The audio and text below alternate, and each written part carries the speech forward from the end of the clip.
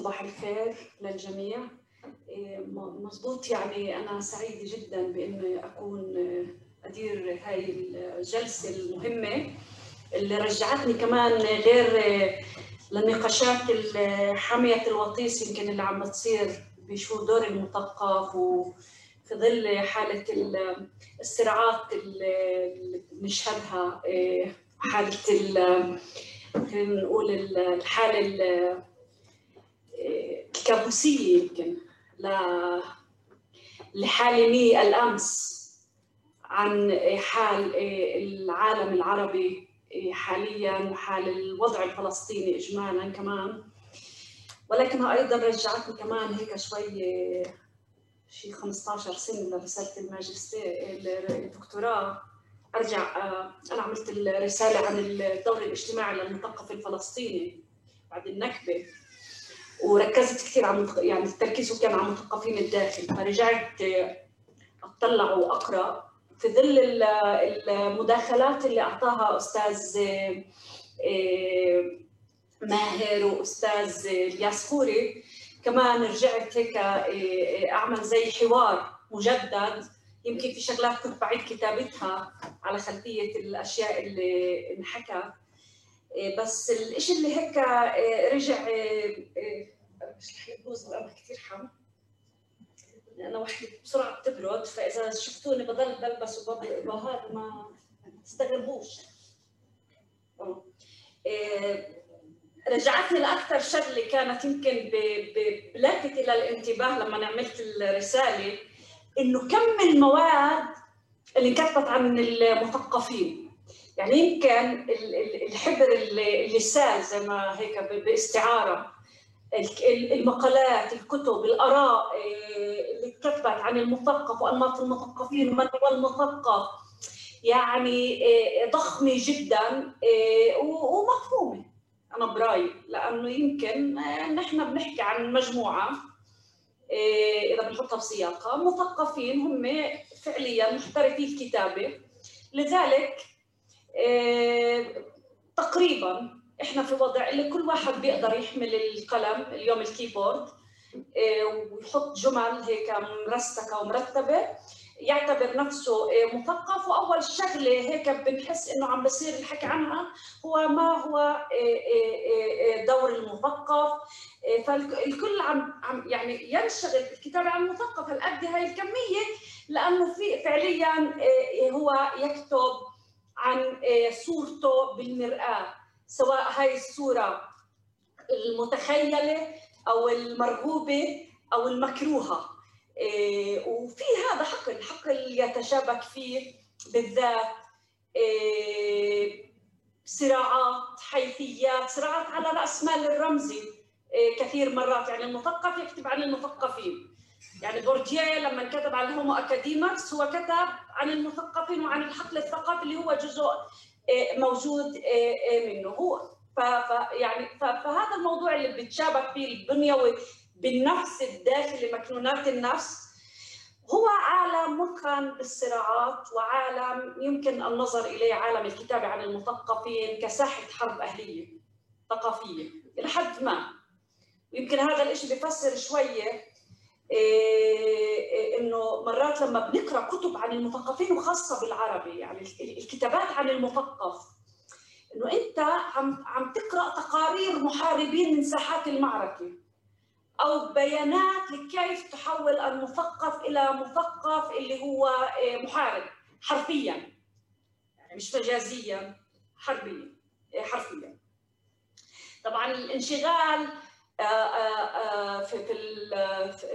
في من هو المثقف ودور المثقف خلق تخمة في الكتابات، وخلق تعدد طبقات في المعاني بخصوص مين هو المثقف، شو دور الاجتماعي للمثقف، علاقة المثقف في النظام الاجتماعي المحيط. وفي هناك كمان فرضية أساسية موجودة، أعتقد هي بتعبر كمان عن خلينا نقول wishful thinking، اللي هو إنه المثقف هو من يدافع عن الحق في وجه القوة، أو أن المثقف هو ثوري بالضرورة وأنه منحاز لقيم العدالة والضعفاء، او هو مثقف اللي هو خلينا نقول يعني احنا هناك اشكال من المثقفين، ولكن المثقف اللي احنا يجب ان ننظر اليه هو المثقف النقدي. طبعا اللي بطلع على الكتابات اللي بعلم خلينا نقول الكتابات عن المثقفين، وبديش اطول كثير، انا بلا انه في طبعا هناك التعريفات اللي هي معياريه او الكتابات المعياريه الفلسفيه عن دور المثقف، بدءا من جوليان بيندا خيانة المثقفين ومرورا بسارتر اللي هو كان النموذج الأعلى للمثقف الأعلى بالنسبة للمثقف والملهم للمثقفين العرب بسنوات الستينات والسبعينات لحد ما خاب ظنهم بعد موقفه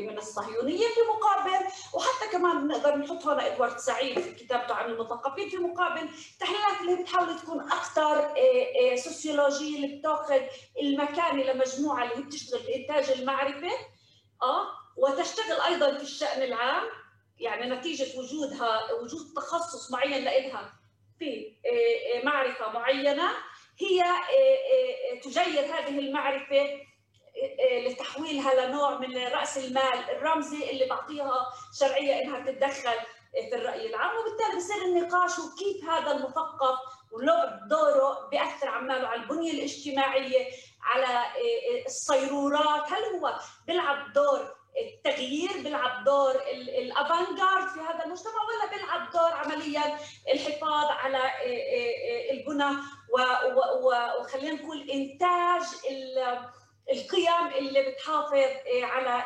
البنيه المجتمعيه. فمشان ما اطولش اكثر، مع انه ممكن احكي 3 ساعات عن هذا الموضوع لاني انا بحبه اصلا، ملاحظتين صغار، وهذا كمان واحد خلينا نقول موضوع اللي صار عليه نقاش كثير، يعني هل بيقدر المثقف، احنا بنحكي عن المثقف هو منحاز لقيم العداله والى اخره، الا يستطيع المثقف ان يكون يميني وفاشي والى اخره؟ اذا بقدرش معناته كيف انا بقدر احكي عن واحد زي كارل شميت مثلا اللي هو حط الفرش الاساسي لكل فكره نظام الامرجنسي، النظام القانوني للنازيه. كيف انا بقدر احكي عن كيسنجر بهذا الموضوع؟ وهاي الشغله اللي كان جرامشي واعي لها جدا بالمناسبه، ولما كتب عن المثقف العضو، لما كتب عن المثقف التقليدي مش مفهوم انه هو التقليدي اللي بيكون بالوظيفه من اجيال صار لها خلينا نقول الاف السنين، الاستاذ المعلم الى اخره، بس لما حكى عن المثقف العضوي هو ما حكى عن المثقف اللي هو بالضروره منحاز للطبقه البروليتاريا، ممكن يكون بيشتغل بالدعايه ومنحاز لطبقه البرجوازيه وتصدير الدعايات لصابون الغسيل. اوكي، فهي كيف بتحول للموقف اطلاقا هذا موضوع لاحقا له بقرر انه يعني خلينا نقول ينحاز للمجموعات الضعيفه والمجموعات اللي هي تناضل من اجل المساواه وتغيير بنيه الهرميه خلينا نقول الاقتصاديه او الاجتماعيه اللي موجوده. والنقطه الاخيره وهنا بروح لقضيه انه هو النقدي، هل هو نقدي؟ هل النقديه هي فعلا شغله اللي هي توتال؟ يعني انا بقدر جدا اكون نقدي اتجاه اسهل اشكال النقد هي نقد الاستعمار، خلينا نقول هيك، يعني النقد اللي هو انا كجزء من جماعه في حوالي حزام دافئ من الدعم اللي بخليني اسهل شيء اوقف ضد المستعمر. الشيء الاصعب يعني السلطه هي مش بس السلطه اللي هي خلينا نقول السلطه الرسميه، سلطه مستعمر، سلطه دوله الى اخره. اصعب اشكال النقد بتصفي هي عمليا النقد بامور اللي مرتبطه بالمجتمع وبالقيم الاساسيه اللي موجوده اللي هي بتشكل كانه الصمغ الاخلاقي يعني خلينا نقول اللي بنتخيل انه هذا عم بمسك مجتمعنا مع بعض. يمكن كل النقاش اللي صار بالمناسبه حوالين يبوس وحوالين استضافه مجموعه القوس بيفتح نقاش يعني مثقف النقدي وين بصفي انت ممكن تكون سيلكتيف، بدك تكون انت نقدي بس اتجاه شغلات معينه، ولكن في امور ثانيه مش نقدي، وبالتالي النقديه مش شيء توتال، هي شيء اللي هو مركب وبدنا نطلع عليه كمان هذا بهي الطريقه. على كل انا بشرفني جدا انه ادير هاي الجلسه، واسف على الاطاله، وبطلب من الاخ ومن الصديق رائف زريق، دكتور رائف زريق، انه معلش هنيدا، بس دكتور رائف زريق راح ينضم لنا شوي متاخر. هو يعني بده دقائق بيكون معنا. طيب اوكي، مش مشكله. معناته احنا بنقدر نبلش مع استاذ دكتور فاروق مردنبيك. نقدر؟ جاهز؟ اوكي، جاهز دكتور فاروق؟ سامعيني؟ طيب معنا احنا اليوم بالجلسه رح يكون معنا دكتور فاروق مردنبيك، كمان دكتور حيدر عيد، دكتور همت زعبه، دكتور رائف زريق، ورح نبلش مع دكتور فاروق مردنبيك. دكتور فاروق هو كاتب ومؤرخ سوري كرس حياته تعزيز الثقافه العربيه في اوروبا، نشر واشرف على نشر عده كتب ذات طابع تاريخي او سياسي او ادبي وببلوغرافي، ويقيم حاليا في باريس. وهو رح يتحدث معنا عن التعبير الثقافي الفلسطيني في اوروبا بين الامس واليوم.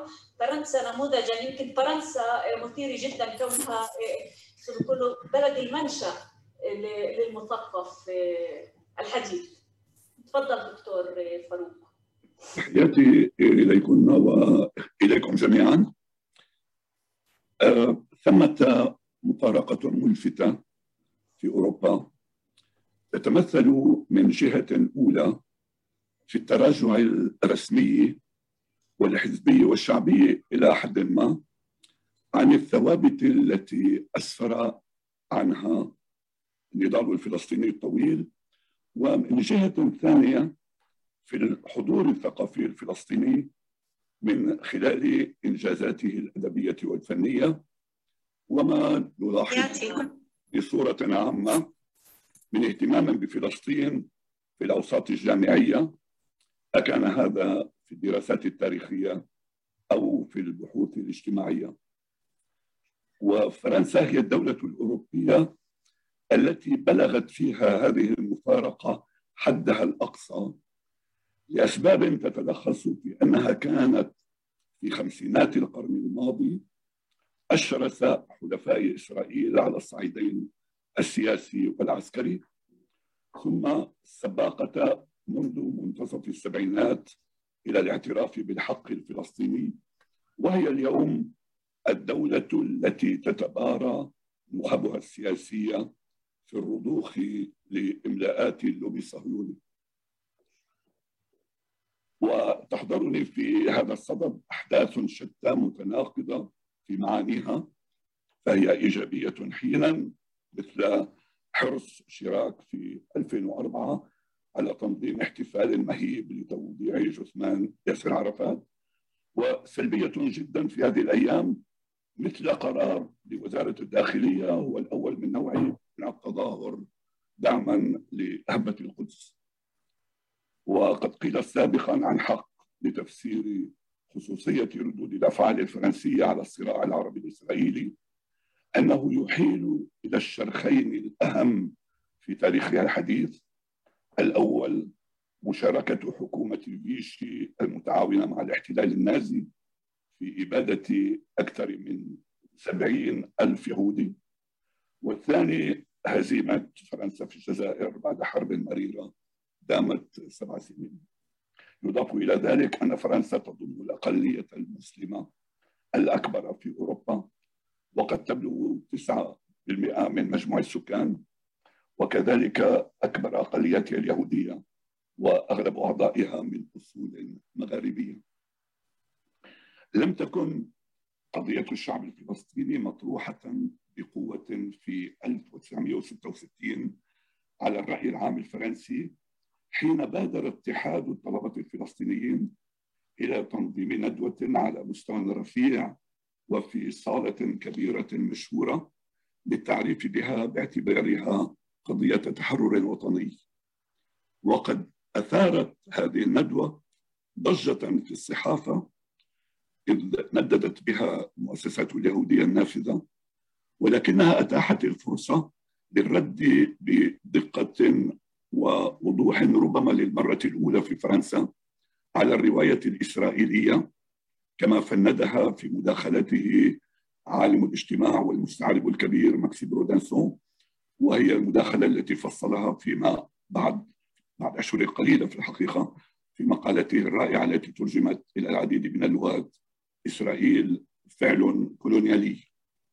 ولذلك لا يمكن الكلام على الحضور الثقافي الفلسطيني في فرنسا إلا بالتنويه قبل كل شيء برائده رئيس الاتحاد آنذاك داود تلحمي، الذي استطاع تعبئة الطلاب والمثقفين العرب من حوله، وتواصل بدأب مع التيارات السياسية التقدمية وبعض كبار المستعربين والمفكرين، وجابها معهم الحملة الإعلامية الصهيونية الضارية التي سبقت وتبعت حرب 1967. خط داود بعزيمته ورصانة خطابه نهجا لمن تولوا مسؤولية الاتحاد من بعده في ظروف أفضل نسبيا بفضل زخم القضية الفلسطينية في السبعينات بقيادة منظمة التحرير. وكان لمثقف فلسطيني آخر في تلك السنوات هو عز الدين قلق قبل وبعد توليه منصبه ممثلا للمنظمة في باريس دور حاسم في الربط بين النضالين السياسي والثقافي. وأحيل من لا يعرف دور عز الدين إلى قصيدة محمود درويش الحوار الأخير في باريس، وإلى مقالة بديعة لإلياس لخوري في مجلة شؤون فلسطينية. وما زال أصدقاء عز الدين الأحياء من الفنانين الفرنسيين بعد أكثر من 40 سنة من استشهاده يتذكرونه بحسرة. تعمق حضور فلسطين في المشهد الثقافي الفرنسي واتسع في السنوات اللاحقة حتى العام 2008، ثم تضاءل تدريجيا لأسباب سآتي على ذكرها. ولا شك في أن الفضل الأول في هذا الحضور يرجع إلى مؤسسة الدراسات الفلسطينية التي أصدرت بين 1981 و 2008 مجلة باللغة الفرنسية وكل توزيعها إلى دار نشر عريقة تأسست في سياق المقاومة الفرنسية للاحتلال النازي، واشتهرت بمنشوراتها الفكرية والأدبية الرفيعة وبالتزامها الثابت بقضايا التحرر في العالم. ضمت هيئة تحرير المجلة في مراحلها المختلفة مثقفين من فلسطين ولبنان وسوريا. أذكر منهم خصوصا الياس صنبر الذي تولى رئاستها طوال 25 سنة، طوال 25 سنة، وليلى شهيد وسمير قصير وكميل منصور. تميزت المجلة منذ أعدادها الأولى بمواكبة تطورات القضية الفلسطينية وبانفتاحها الثقافي العربي والعالمي، فلم تقتصر موادها على الدراسات والشهادات، بل تعدتها إلى النصوص الفكرية والأدبية والنقدية، ورفدتها بسلسلة من الكتب، فاستقطبت بذلك مثقفين فرنسيين كبارا، وهذا كله ما جعلها عنوانا ثقافيا لفلسطين في فرنسا ومرجعا أمينا للباحثين ولجمعيات التضامن مع الشعب الفلسطيني. ولعل أبلغ دليل على مكانتها في الوسط الثقافي الفرنسي هو الندوة المغلقة التي نظمتها في معهد العالم العربي في باريس حول ياسر عرفات في أيار 1989، وحضرها 100 من أبرز المثقفين الفرنسيين، منهم على سبيل المثال جيل دولوز وبيير بورديو. ولا شك أيضا في أن حضور فلسطين في المشهد الثقافي الفرنسي مدين إلى محمود درويش الذي أقام في باريس ما يقرب من 10 سنين، وبقي بعد عودته إلى الوطن يتردد عليها بانتظام بمناسبة صدور ترجمات لأعماله الشعرية والنثرية، وما كان يرافقها من مقابلات ومن أمسيات في مختلف المدن الفرنسية. ولست أبالغ في شيء إذا أضفت أن كتب محمود التي نشرت بالفرنسية خلال هذه السنوات وبعدها، وهي أكثر من 20 كتابا، كانت الأعمال الشعرية الأكثر مبيعاً، بما في ذلك مؤلفات أكبر الشعراء الفرنسيين الأحياء، وأن المسارح الكبرى التي نظمت فيها أمسياته كانت لا تتسع لألوف الراغبين في الاستماع إليه. وكان آخرها المسرح الروماني في مدينة آرل في منتصف تموز 2008 قبل 3 أسابيع من وفاته. ولا بد لي هنا من التذكير بأن حركة ترجمة الأدب العربي إلى اللغة الفرنسية انطلقت في 1970 بكتابين، أولهما لنجيب محفوظ والثاني لمحمود درويش، وتبعه في السبعينات بسام كنفاني، وفي الثمانينات إيميل حبيبي وجبر إبراهيم جبره وسحر خليفة وسميع القاسم، وفيما بعد شعراء وروائيون وقاصون فلسطينيون آخرون، وهؤلاء غير الذين حفلت بأسمائهم مجلة الدراسات الفلسطينية.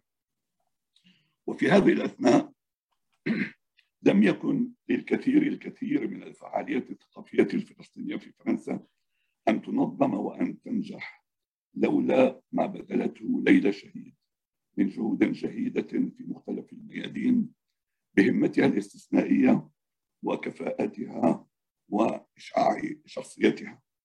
كانت من مؤسسي مجلة الدراسات الفلسطينية في مطلع الثمانينات، وفرت لها شبكة واسعة من العلاقات الحميمة، وزودتها بمقابلات سياسية ومقالات لكتاب كبار، أهمها نص جان جوني المشهور 4 ساعات في شتيلة الذي هز الوسط الثقافي الفرنسي والأوروبي.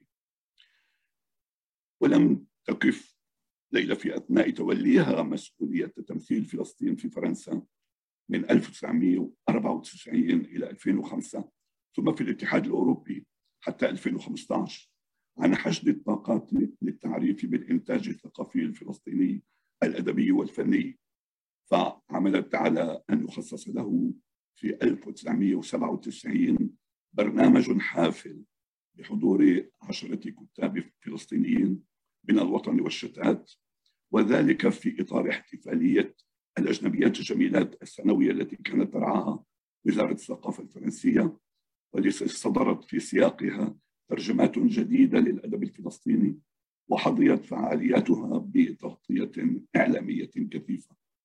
ولا أعتقد أن أي تظاهرة ثقافية خارج فلسطين تجاوزت هذه الفعاليات في تنوعها وصداها إلا مهرجان مسارات الذي نظمته أيضا ليلى شهيد في بلجيكا في 2008، ونتج عنه بعد بضع سنوات تأسيس كرسي محمود درويش الجامعي والثقافي في بروكسل. تكمن المفارقة التي بدأت بها كلامي في أن هذه الإنجازات الثقافية المهمة وما تبعها كانت إذا صح التعبير سباحة عكس التيار الجارف في فرنسا وفي فلسطين أيضا. لن أستعرض بالتفصيل مراحل الالتزام الفرنسي الرسمي بحق الشعب الفلسطيني بدولة مستقلة على أرضه، ولا أشكال الدعم الحزبي والشعبي الذي رافقه بين مد وجزر، مد في أثناء انتفاضة 1987 وجزر خلال حرب الخليج في 1990-1991، ثم مد جديد بعد مؤتمر مدريد ثم توقيع اتفاق أوسلو. ولكني سأتوقف عند هذه اللحظة الفارقة الأخيرة عن اتفاق أوسلو، ذلك لأنها أدت من جهة إلى اتساع دائرة المتعاطفين مع فلسطين اقتناعا منهم بأن ما سمي بعملية السلام سيفضي حتما إلى سلام فعلي على أساس حل الدولتين، ولكنها من جهة ثانية جعلت من التأييد اللفظي لهذا الحل ولوكه في التصريحات الرسمية حتى اليوم، أي طوال ما يقرب من 30 عاما، مبررا للتغاضي عما يجري في الواقع من استيطان وتهويد وقمع يومي. هذا في الوقت الذي تدهورت فيه أوضاع البيت الفلسطيني وفقدت السلطة مرجعيتها السياسية والرمزية، وهرولت أكثر الأنظمة العربية إلى التطبيع مع إسرائيل علنا أو سرا، وتصاعدت في فرنسا وتصاعدت موجة الأعداء للعرب والمسلمين على نحو غير مسبوق منذ الحرب العالمية الثانية، وأججته العمليات الإرهابية الفظيعة التي ارتكبت باسم الإسلام. وجدير بالذكر أن اللوبي الصهيوني استغل هذا المناخ العنصري المسموم، فسعى في استراتيجيته الإعلامية منذ انتفاضة الأقصى في عام 2000 إلى الخلط بين القضية الوطنية الفلسطينية والنزاعات الإسلامية الجهادية، ولوح مع اليمين المتطرف بخطر المسلمين على المبادئ العلمانية والقيم الجمهورية، إلى أن عم التصريح بالعداء إلى الإسلام، وهو الآن قبيل الانتخابات الرئاسية في 2022 البند الأول في برامج المرشحين. وليس من قبيل المصادفة أن مؤرخ الحركة الصهيونية وأحد كبار دعاتها في فرنسا جورج بنسوسون هو نفسه الذي أشرف باسم المستعار على الكتاب الجماعي الأراضي التي أضاعتها الجمهورية، وكان يقصد بهذا العنوان التحريضي الذي صار شعارا سياسيا متداولا في وسائل الإعلام الضواحي الفقيرة المهمشة التي حشر فيها أغلب المسلمين. صحيح أن هذه الظروف العامة لم تحجب على الرغم مما خلفته وتخلفه من إحباط ويأس أعمال المثقفين الفلسطينيين المخضرمين، وأغزرهم إنتاجا وأكثرهم حضورا في المشهد الثقافي الفرنسي إلياس سامبر الذي شغل إلى وقت قريب منصب سفير فلسطين في اليونسكو. ولكن ممارسة العاملين في الحقل الثقافي من الجيلين اللاحقين لم تعد بسببها كما كانت من قبل.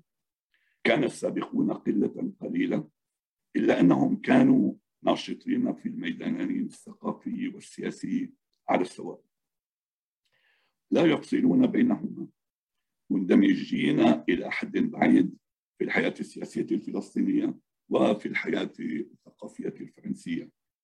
وكما كانت الحال في بلدان العالم بأسره، كان المثقفون العرب يشاركونهم نشاطهم، بل كان كثيرون منهم يعتبرون فلسطين مكونا أساسيا من مكونات هويتهم، وكثيرا ما ينظر إليهم على أنهم فلسطينيون أيضا.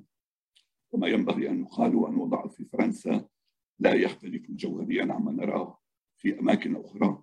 أكان ذلك من حيث ابتعاد المثقفين بصورة عامة عن الالتزام السياسي، أو من حيث العلاقة بصورة خاصة بين المثقفين الفلسطينيين وزملائهم العرب. كانت هذه العلاقة كما قلت وثيقة حتى التماهي، ثم تبددت مع الأيام. ومن المؤكد أن السبب الرئيسي لفتور المثقفين العرب الذين كانوا ملتزمين بالقضية الفلسطينية هو النفق المظلم التي سجنت فيه فلسطين بعد اتفاق أوسلو، واختلطت في عتمته المفاوضات العبثية بتفتت الإجماع الوطني وتخبط سلطتي رام الله وغزة وغموض الآفاق والفساد المالي إلى آخره. انفض قسم منهم عن فلسطين متعللين بيأسهم، وانقسم الآخرون بين التسبيح بفضائل التطبيع والممانعة الخطابية. وأشد إلى من ما حدث بعد انطلاق الانتفاضات العربية العارمة في 2011 وخصوصا في سوريا، إذا اعتبر قطاع واسع من المثقفين الفلسطينيين أن القضية الفلسطينية ليست فقط قضية العرب المركزية، بمعنى أن إسرائيل عدوهم جميعا، بل يجب أن تكون قضيتهم الوحيدة على اختلاف أوضاعهم السياسية والاقتصادية والاجتماعية، ومهما تغولت أنظمتهم حتى على اللاجئين الفلسطينيين أنفسهم. وأتاهم رد لا يقل خطلا، هو أن الديمقراطية لفلسطين قضية العرب الوحيدة التي تستحق النضال من أجلها.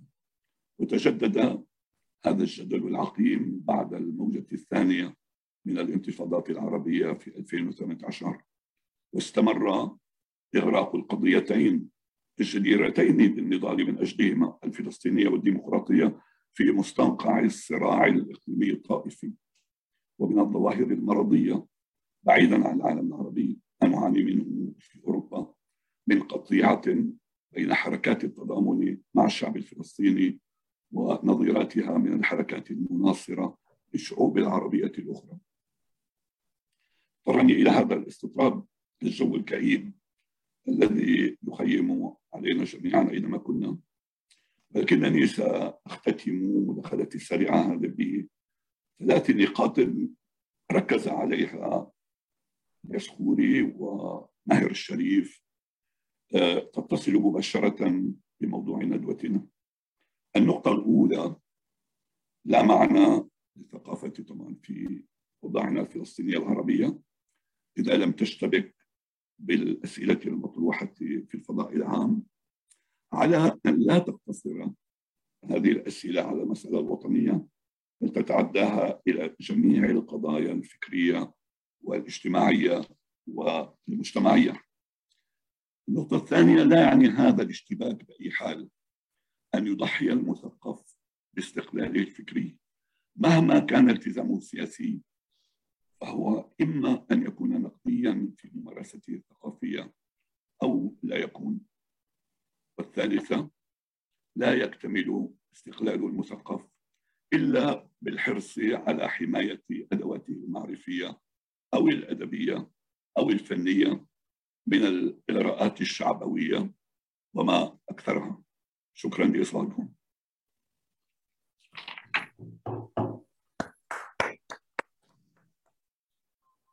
شكرا جزيلا دكتور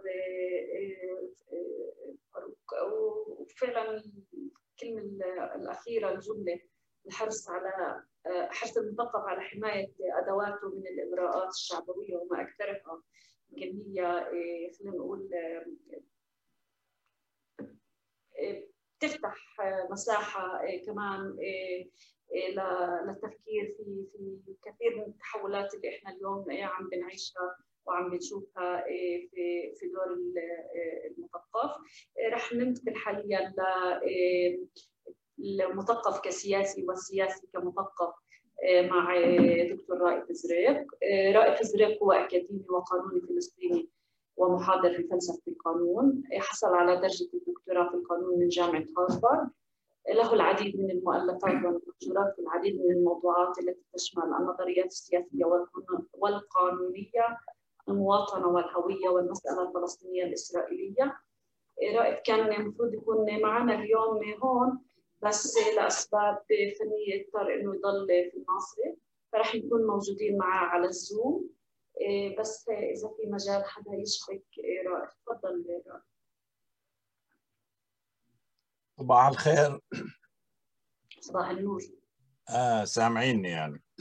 يس تفضل. جيد جدا. طيب، صباح الخير ثانية للجميع.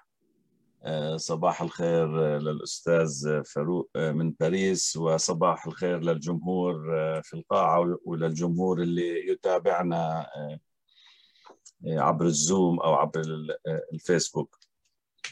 أنا ملاحظاتي ستكون حول الموضوع أو فكرة واحدة مختصرة، وهي يعني بس مدخل نظري هو بحاجة للإثبات بالممارسة فعليا، بس هو يعني بعتقد أنه بيعطي أدوات للتفكير ليس أكثر، وهو يتصل تماما حيث انتهى زميلنا والأخ فاروق مردنبيك في نهاية محاضرته. وأنا اخترت العنوان المثقف كسياسي والسياسي كمثقف حتى أتلمس مرحلة نمر فيها نحن الفلسطينيون، اللي هي أنا ألاحظ فيها ابتعاد معين ما بين السياسي والثقافة وما بين المثقفين والسياسيين، بمعنى هناك نوع من division of labor، هيك تقسيم العمل. السياسيون يعملون عملا دبلوماسيا، والمثقفون يميلون إلى صناعة الأحلام، صنع الحلم، اللي هو شغلة مهمة وشغلة لا يمكن للسياسة أن تعمل بدون أن يكون هناك من يحرس الأحلام ويعيد إنتاجها. الآن لهذا الفصل هناك فوائد وهناك مساوئ. خلينا نقول تاريخيا الحركة الوطنية الفلسطينية بلحظتها الثورية كما كل لحظات الثورية التبشيرية في العالم، لأنه في تلك اللحظات هناك تماس حميمي بين سؤال الأخلاق والسؤال السياسي، وتعتبر الثورات هي بالأساس دفاع عن حرية البشر وطموحهم في التحرر، وبالتالي هناك حميمية مفرطة ما بين الأخلاق والسياسي، ولا يمكن التفكير بدور المثقف دون حد أدنى من الحميمية مع الأخلاق، ولا يمكن التفكير بدور السياسي دون فهم معمق لطبيعة موازين القوى. الآن تاريخيا، ولما أقصد تاريخيا يعني بالفترة الممتدة منذ منتصف الستينات إلى منتصف لطيف كثير كثير. ذكرك أول شيء طبعا حبيبي. يمكن ما تسكر التلفون أو عندك الياس، مش أنا. الياس المشاغب. لا هي الياس. طيب إذا أنا بما إني أنا لا أتمكن من السيطرة على شيء بالزوم، يا ريت اللي عند الزوم يعمل ميوت أول بس يخلي رائف، وشكرا.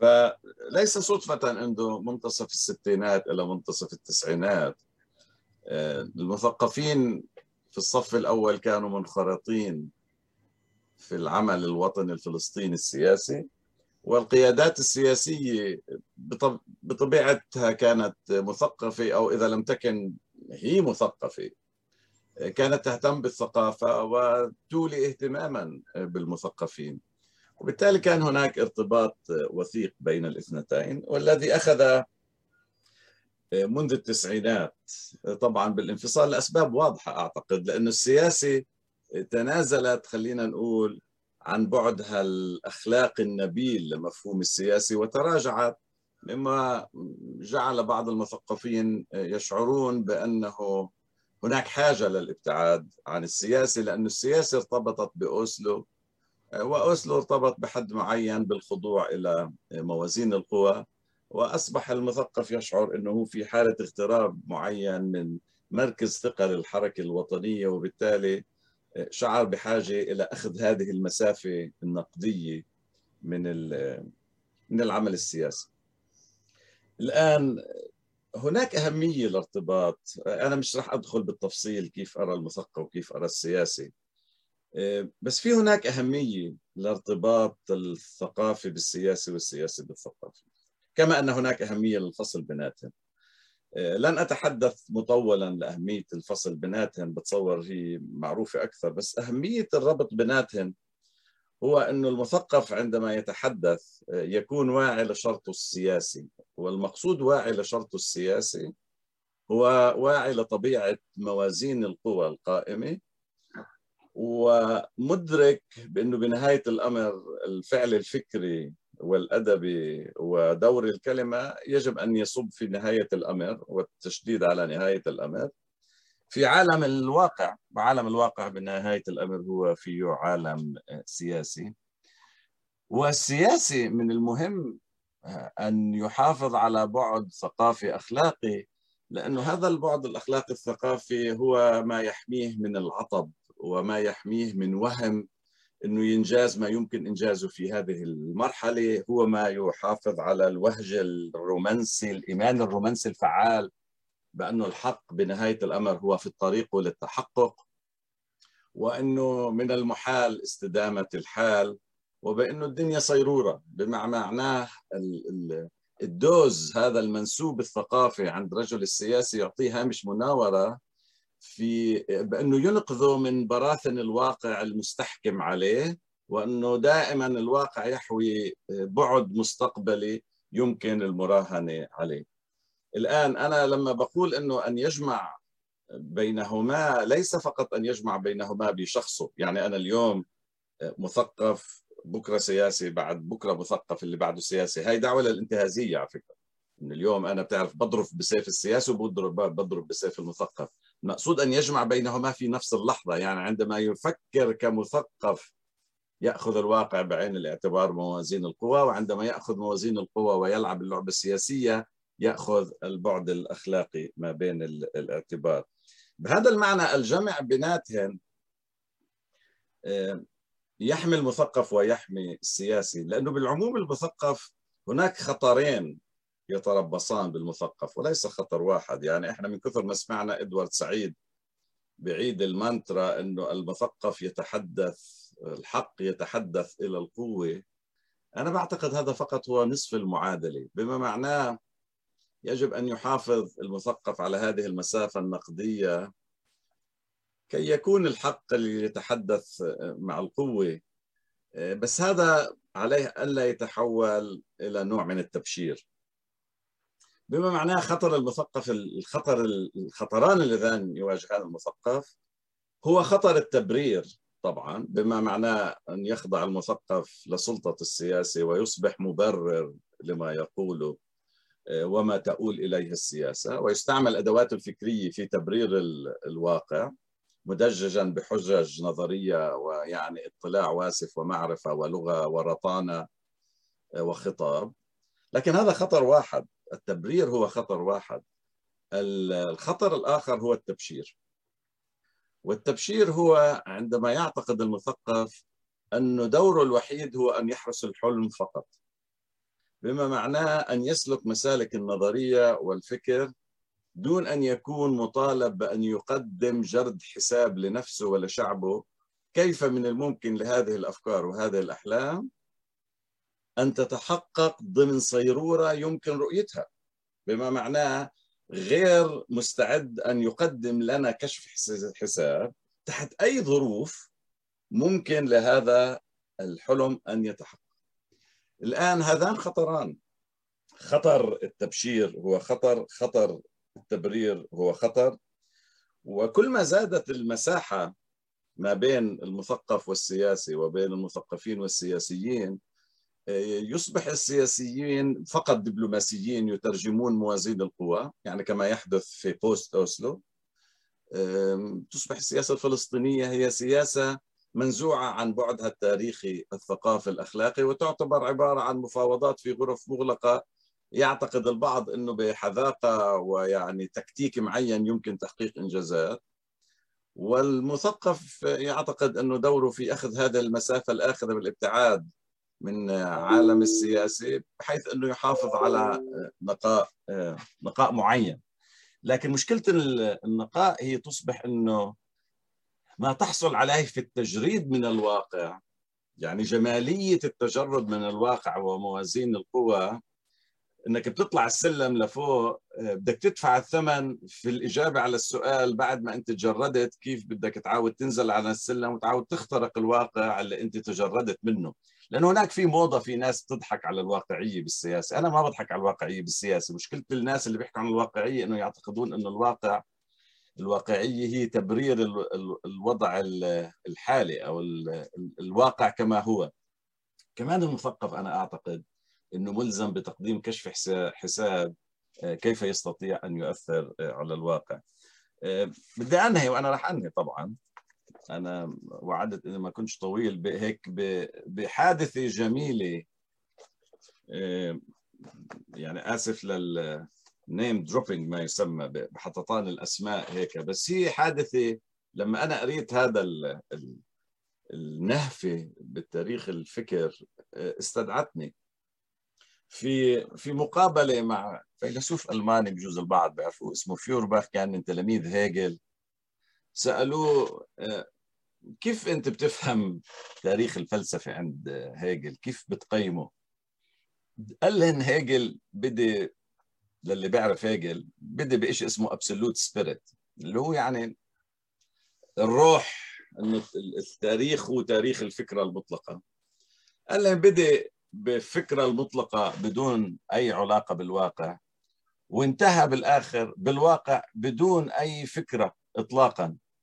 لأنه للي بيعرف هيجل كمان انتهى تاريخه الفلسفي السياسي بأنه قال إحنا وصلنا لنهاية التاريخ، والدولة بروسيا كما هي الآن والدولة الليبرالية الدستورية تمثل نهاية التاريخ، وبالتالي the rational is real and the real is rational. الواقع يعني هو منطقي والمنطق تحول واقعا. وبالتالي هيجل في مسار حياته الذي بدأ من الفكرة المطلقة بما معناه بدأ كمثقف مثالي، انتهى حياته كمثقف تبريري تماما. وبين التبشير والتبرير هناك تكمن مساحة نقدية للمثقف أن يشتبك دائما مع الواقع، وفي نفس الوقت أن يكون قادرا على الحفاظ على هذه المساحة النقدية التي لا تحول أن يكون أجير عند السياسي. كيف يكون ذلك؟ لا يوجد أي جواب نظري، فقط في الممارسة يمكن أن نطور نماذج لأشخاص يستطيعون المراوحة ما بين التبرير والتبشير. وسأنتهي هنا. شكرا جزيلا رائف. شكرا جزيلا رائف، حكيت كثير أفكار اللي هي كمان فتحت مساحات لحوار داخلي، وأكيد رح تفتح كمان مساحة لنقاشات حول شو يعني مثقف، شو يعني سياسي. وبفكر إنه وأنا أحاول أتبع معك أو أتخيل هيك ما الذي تقصد حين تتحدث عن السياسي. حسيت إنه في بسبب يمكن تعدد التجارب تبعتنا لشو يعني سياسي، ما بين السياسي اللي هو موجود الفلسطيني اللي موجود في الداخل، ما بين السياسي اللي موجود في منطقة الضفة سواء تحت تقية منظمة التحرير أو تحت تقية السلطة، وما بين السياسيين الموجودين. الفرق إنه في هيك انتقالات كل الوقت وترحال بين نماذج مختلفة، ويمكن هذا الترحال بيخلق نوع من الفجوة بين شو بنقصد إحنا بإيش بنتخيل سياسي وبين شو يعني سياسي موجود. وبشي لحظة بصراحة حسيت إنه يعني إسقاط فكرة السياسي as politics على مشروع السلطة وأوسلو إلى آخره فيه نوع من الإجحاف، لأنه التطور اللي صار خلينا نقول نتيجة استمرارية ودوام ديمومة العملية السياسية، تحولها إلى عملية اللي هي منقطعة عن هدفها، وهدف هيك اللي عم بيشتغل من أجل أن يظل، هي أنتجت فعليا خلينا نقول سياسات بيروقراطية، بمعنى إنه اللي قدامنا إحنا هو اليوم هو أدوار سياسية بيروقراطية لها تخصصات مختلفة وظيفية، وبالتالي هاي مش سياسة، لأنه هي تحولت لجزء من إنه بس الهدف اللي لها هو الحفاظ على الوضع الراهن.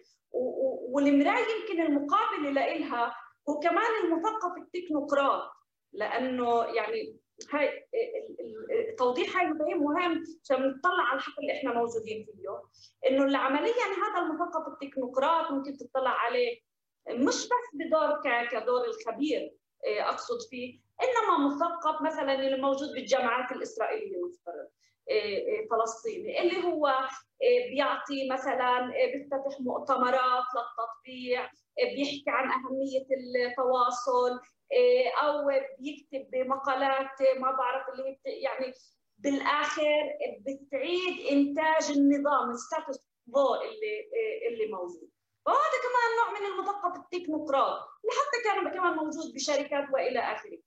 بس بمقابل هاي المشاهد او المناظر او الانماط، انا بفكر انه السياسي بمفهوم تغيير وتحدي وازاحه النظام الموجود باتجاه تغيير الستاتوس كوو موجوده بالفعل، ويكون فيها نمط ثالث اللي هو المثقف اللي اذا احنا بدنا نسميه اللي عم بنتج الخطاب السوسيولوجي والاخلاقي والمعرفي الموزع في الجامعات، واللي عم بقلب خلينا نقول كل الخطاب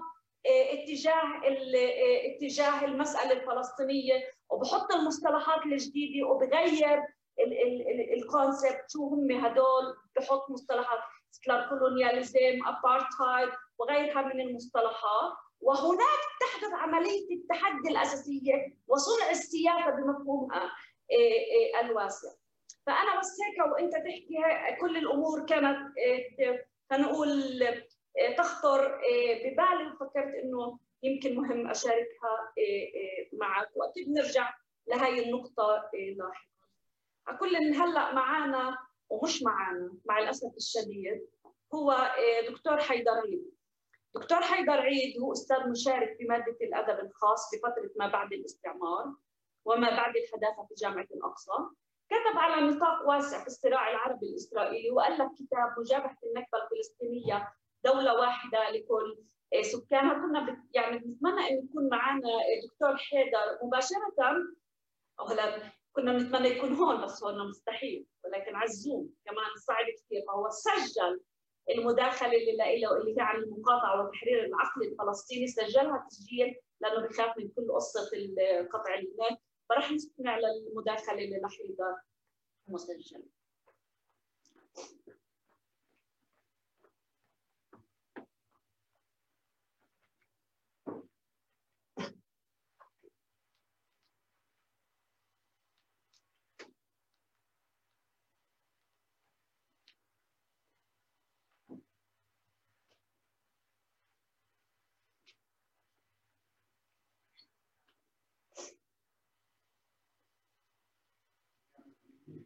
unmute لو سمحت، لانه ورشه من الاول اذا سمحت.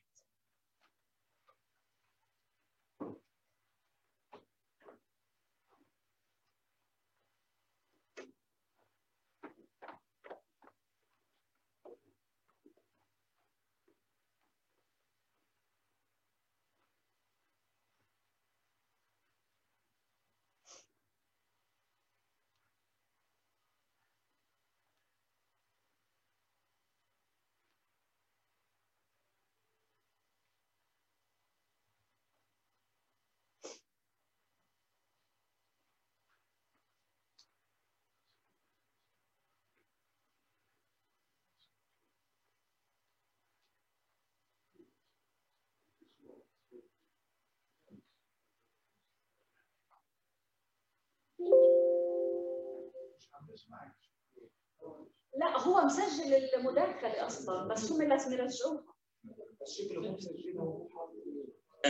بالذات في هذه الجلسه لا لو سمحت ترجع من الاول. يشاركني بها اصدقاء وصديقه.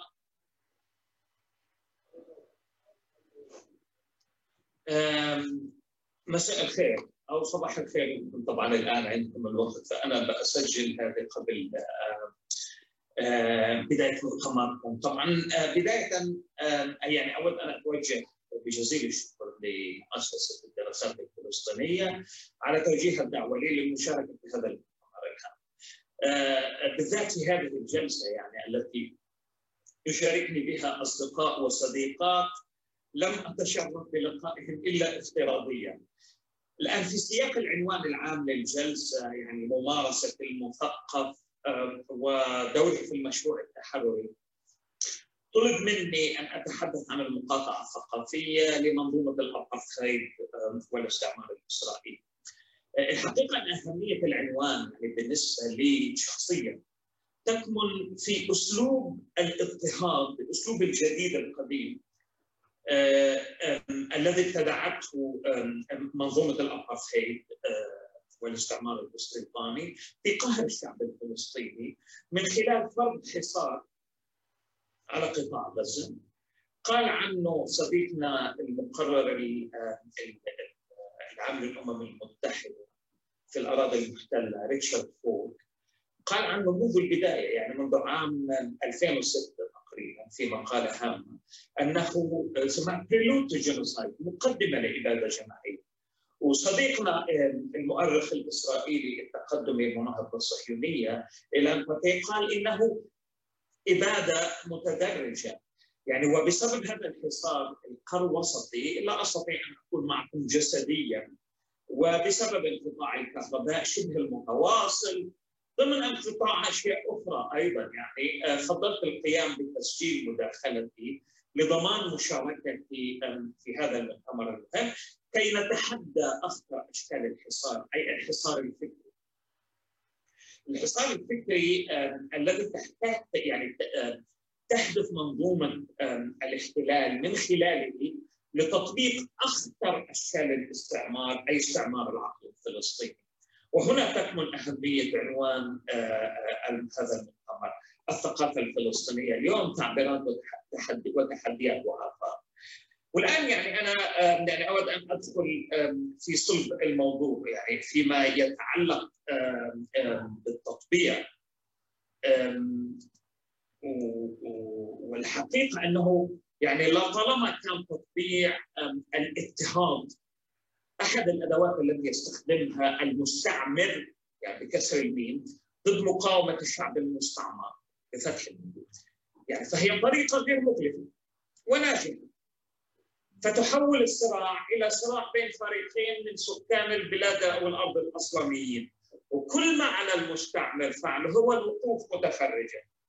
يعني كانت بريطانيا وفرنسا وأمريكا ونظام الأبارتهايد في جنوب أفريقيا مثالا لمستعمرين استخدموا التطبيع كأداة للسيطرة، فقاموا بتمييز قطاع محدد من المجتمع المستعمر من خلال رمي بعض الفتات له. الأمر الذي جعل يعني أفراد هذا القطاع يشيدون بالتطبيع ويبررونه من خلال حملات ثقافية أنه أيضاً كما قال المستعمل رسالة حضارية واقعية لا يمكن تجنبها. وهذا بالضبط ما يفعله النظام العنصري الحاكم في إسرائيل، يعني طبعاً بمساندة غير محدودة من الولايات المتحدة الأمريكية التي هي أصلاً مؤسسة على نظام استعمار استيطاني. استطاعت إسرائيل تشريد الشعب الفلسطيني، تطهيره عرقياً، بينما تتباهى في نفس الوقت بأنها دولة غربية حداثية محاطة بعرب ومسلمين متوحشين للهلالين طبعاً، تقوم بقمعهم خدمة للمصالح الأمريكية والغربية الإمبريالية في الشرق الأوسط. ولا تجد في هذا السياق صعوبة في العثور على بعض السكان الأصليين إن كانوا فلسطينيين أو عرب، الأشقاء العرب المتحضرين الانكشاريين في نفس الوقت، عبيد المنزل إذا أردتم، ممن يعني أو من يتفهمون ويبررون دور إسرائيل في المنطقة. إسرائيل دولة واقعية، دولة واقع، الاستعمار الاستيطاني واقع ويجب التعامل معه والتفاوض معه.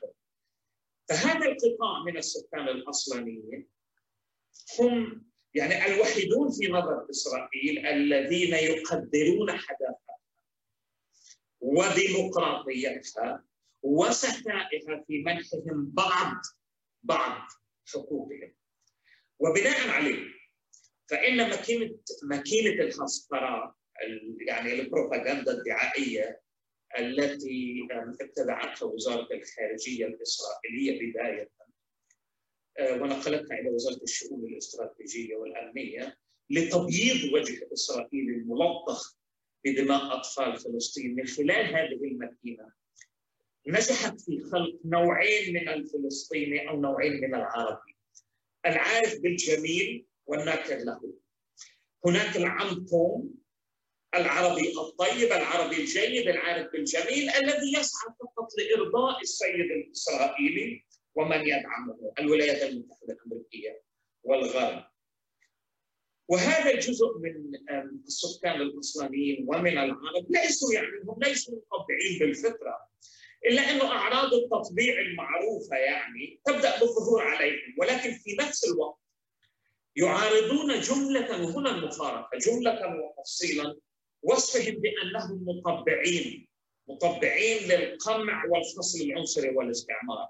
يعني أنا أتحدث هنا عن أنور السادات على سبيل المثال، رئيس مصر السابق، المسؤولين القطريين ممن يزورون إسرائيل بانتظام، الأمراء السعوديين الذين لا يشعرون بالخجل من مقابلة مجرمي حرب إسرائيليين والتقاط صور السيلفي معهم، وطبعا وستحدث فيما بعد عن التطبيع الإماراتي والبحريني. الآن يقومون بالتطبيع بغض النظر عن حقيقة أن الصهيونية عبارة عن فكر عرقي إثني ديني متأصل في إحصاء الآخر بمن فيهم العربي الطيب. يعني طبعا قائمة المطبعين تشمل الفنانين والمثقفين ومنظمات المجتمع المدني وبعض الأكاديميين الذين يطبعون لأهداف شخصية تتعلق ببقاء أعمالهم وثرواتهم. من المفارقات أنه يوجد بين المطبعين من يزعم بعدم معرفته بالتطبيع من الأساس، ماهية التطبيع من الأساس، أو حتى التعريف المرتبط بالكلمة، على الرغم من تداوله يعني عبر وسائل الإعلام مواقع الإنترنت منذ عام 2007. المؤتمر الثاني للجنة الوطنية للمقاطعة، وتقريبا يتمحور حول تعريف التطبيع شبه إجماع فلسطيني. الآن التعريف المتعارف عليه والذي كما قلت يتمحور حول شبه إجماع فلسطيني، أغلبية صاحبة المجتمع المدني الفلسطيني في الداخل والخارج، والقوى السياسية. يعني التطبيع في السياق الفلسطيني العربي هو، ودعوني أقتبس، المشاركة في أي مشروع أو مبادرة أو نشاط في فلسطين أو في أي مكان بالعالم يهدف سواء ضمنا أو علنا نحو جمع الفلسطينيين أو العرب منفردين أو معا من جانب، والإسرائيليين سواء شعبا أو مؤسسات من جانب آخر، بدون تحديد المقاومة وفضح الاحتلال الإسرائيلي وجميع أشكال التمييز والقمع ضد الشعب الفلسطيني بشكل عام، الشعب الفلسطيني الداخل والشمال. الآن على الرغم من شبه الإجماع برفض الفلسطينيين والعرب معاملة إسرائيل كدولة طبيعية يمكن التعامل معها تبعا لهؤلاء المطبعين بشكل طبيعي كأي دولة أخرى. وهكذا يوجد يعني قلة تغرد خارج السن من المطبعين. وفي الفترة الأخيرة مع انخراط دول خليجية مثل الإمارات والبحرين وحتى عمان والسعودية بشكل غير مباشر، والوقوع يعني انخراط في عملية التطبيع والوقوع فيما أعتقد أنه تخطى حتى التعريف المتداول للتطبيع، ومع فشل، وهذا هو المهم، فشل اختراق الجبهات الثقافية والشعبية في كل من مصر والأردن وفلسطين، يتم التركيز الآن على الوعي والجبهة الثقافية الفنية الممانعة والمحصنة ضد كل ما هو استعماري في المنطقة وكل ما هو صهيوني في المنطقة. والآن بمجرد الإعلان عن اتفاقيات التطبيع الإماراتية الإسرائيلية، قام قلة على سبيل المثال من الفنانين الإماراتيين إما بالتعاون مع فرق إسرائيلية مثل المطرب المعروف حسين الجاسم أو حتى بالغناء بشكل مباشر، غناء مع مطربين إسرائيليين مثل المغني وليد الجاسم في أغنيته المشتركة مع المغني الإسرائيلي إلكانا مارتزيانو، أو حتى إعلان البعض من الفنانين الإماراتيين عن رغبتهم في الغناء في إسرائيل. حتى في مصر المحصنة شعبيا، محمد رمضان يلتقي بإسرائيلي، مطرب إسرائيلي في الإمارات ويتباهى بذلك. حتى محمد منير الذي كان تاريخيا محسوب على الجبهة المعارضة والفن التقدمي إلى تهاوى وسقط وأعلن عن نيته الغناء في إسرائيل، فقامت حملة شديدة ضد هذا القرار وبالتالي انسحب. البعض أعلن عن رغبته في زيارة تل أبيب من الإمارات، خالد العبدولي ويحيى المهري إلى آخره. يعني انبطاح فني ثقافي في تعبير فج عن عقلية استسلامية لا ترى على الإطلاق في التاريخ الاستعماري لدولة إسرائيل من تطهير عرقي واحتلال عسكري وأبارتهيد أي بعد منافي لأواصر الأخوة العربية بين الإمارات وفلسطين، سقوط أخلاقي غير مسبوق في العالم العربي. وهنا يجد المرء منا نفسه مرة أخرى يعني أمام الأبجديات التي لطالما اعتقدنا أننا قد تخطيناها. يعني فهل نسي أو تناسى هؤلاء الفنانين المذكورين أن الدولة التي يعني يتعاونوا معها قامت بعمليات إبادة جماعية، تطهير عرقي لأكثر من 750,000 فلسطيني. وأنا عندما أتحدث عن الإبادة الجماعية أتحدث بتعريف عن الإبادة الجماعية المتدرجة. التطهير العرقي الذي حصل عام 1948 لأكثر من 750,000 فلسطيني، إخضاع أكثر من 3.6 مليون فلسطيني في الضفة الغربية وقطاع غزة والقدس الشرقية للاحتلال والاستعمار والفصل العنصري والأبارتهايد منذ عام 1967. الأبارتهايد الممارسة في مناطق 48 ضد أبناء الشعب الفلسطيني، تاريخ حافل من عمليات الإعدام الميدانية غير القانونية بحق القيادات والنشطاء الفلسطينيين، اعتقال وسجن عشرات الآلاف من أبناء الشعب الفلسطيني، بناء جدار الفصل العنصري، العدوان الهمجي المتكرر على قطاع غزة المتلاحق 2009 2012 2014 وفي شهر مايو قبل تقريبا 5 إلى 6 شهور. آلاف الأطفال الذين قتلوا، يتم تناسي ذلك بالكامل. يعني وبالتالي هناك أسئلة. يعني هذا التعاون الثقافي الفني العربي مع دولة تمثل أطول احتلال عسكري كولونيالي في القرنين ال20 وال21 عبارة عن رسالة بكل صراحة، رسالة لنا كشعب فلسطيني تقول لنا أن معاناتنا الناشئة عن الاستعمار والعنصرية لا تهم غير هامة على الإطلاق، كما أنها ذلك صفعة قوية لكل فلسطيني شريف يناضل من أجل التصدي لمحاولات إسرائيل المتعنتة والمتواصلة لإسكات وكتم أصواتنا. يعني من المفجع أن يقوم بعض العرب بتجميل صورة إسرائيل الملطخة بدماء إخوانهم العرب الفلسطينيين من أطفال ونساء وشيوخ، والضرب بعرض الحائط ببيانات مؤسسات حقوق الإنسان الدولية وحتى الإسرائيلية منها، يعني مثل مؤسسة بيتسلم التي أعلنت أن إسرائيل دولة أبارتهايد، ناهيك طبعا عن تقرير هيومان رايتس ووتش الأخير والذي يفند يعني السياسات الإسرائيلية بين نهر الأردن والبحر المتوسط على أنها نظام أبارتهايد.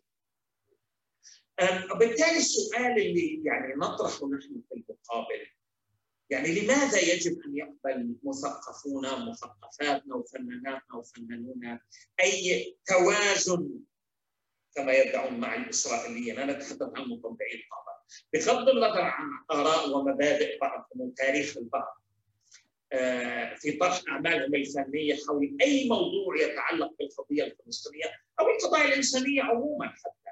يعني لماذا لم يشترط على على الفنان الإسرائيلي الذي تم الغناء معه وتم التعاون معه أن يوازن على صعيد المثال، يعني كما حصل يعني أن يعلن أنه مناهض أو مؤيد للحقوق الأساسية للشعب الفلسطيني بالكامل بما فيها حق العودة، كما حصل مع فنانين أفريكانز في ظل نظام الأبارتهايد في جنوب أفريقيا. لماذا يعني لا يحدو هؤلاء الفنانين اللي ذكرتهم؟ حدوا فنانين عالميين يعني امتنعوا عن المشاركة في مهرجانات داخل دولة الكيان، منهم يعني إلفيس كوستيلو، بيورك، ووتر روجرز، سنوب دوغ، جيل سكوت هيرون، سانتانا، ستينج وغيرهم الكثير ممن يرفضون إقامة أي عمل فني أو غنائي في إسرائيل. يعني هذا التعاون الفني الثقافي من الغريب أنه يحصل في هذا التوقيت بالذات، يعني خلال وما بعد المجازر الإسرائيلية المهولة ضد أبناء شعبنا في قطاع غزة المحتل والمحاصر. يعني هو يشكل إمعان من هؤلاء الفنانين الذين لا يمثلون إلا أنفسهم في الترويج لصورة إسرائيل كما قلت المشوهة والملطخة بدمائنا، على أنها والله دولة عصرية ليبرالية تقدمية تنتج فنون وثقافة وعلم على أرقى المستويات، وليست دولة احتلال وأبارتهايد وتطهير عرقي، ولا دولة متهمة حتى من قبل الأمم المتحدة وأكبر مؤسسات حقوق الإنسان العالمية بارتكاب جرائم حرب وانتهاكات أخرى خطيرة للقانون الدولي وحقوق الإنسان في غزة، في القدس، في النقب، في الجليل، وغيرها طبعا من الانتهاكات في الدول العربية المجاورة. إذا في المحصلة النهائية لهذه يعني قضية التعاون الفني والثقافي المحدودة، يعني أنها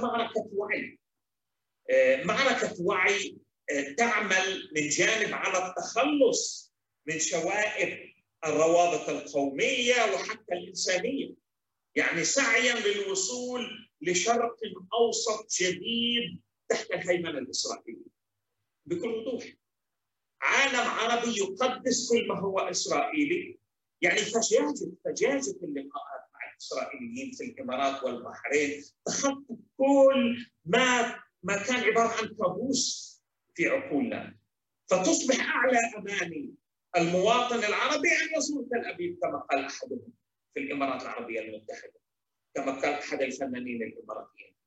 الآن بالنسبة للوضع العربي، ويعني أنا أخذت عين الإمارات والخليج لأنها الأكثر فجاجة.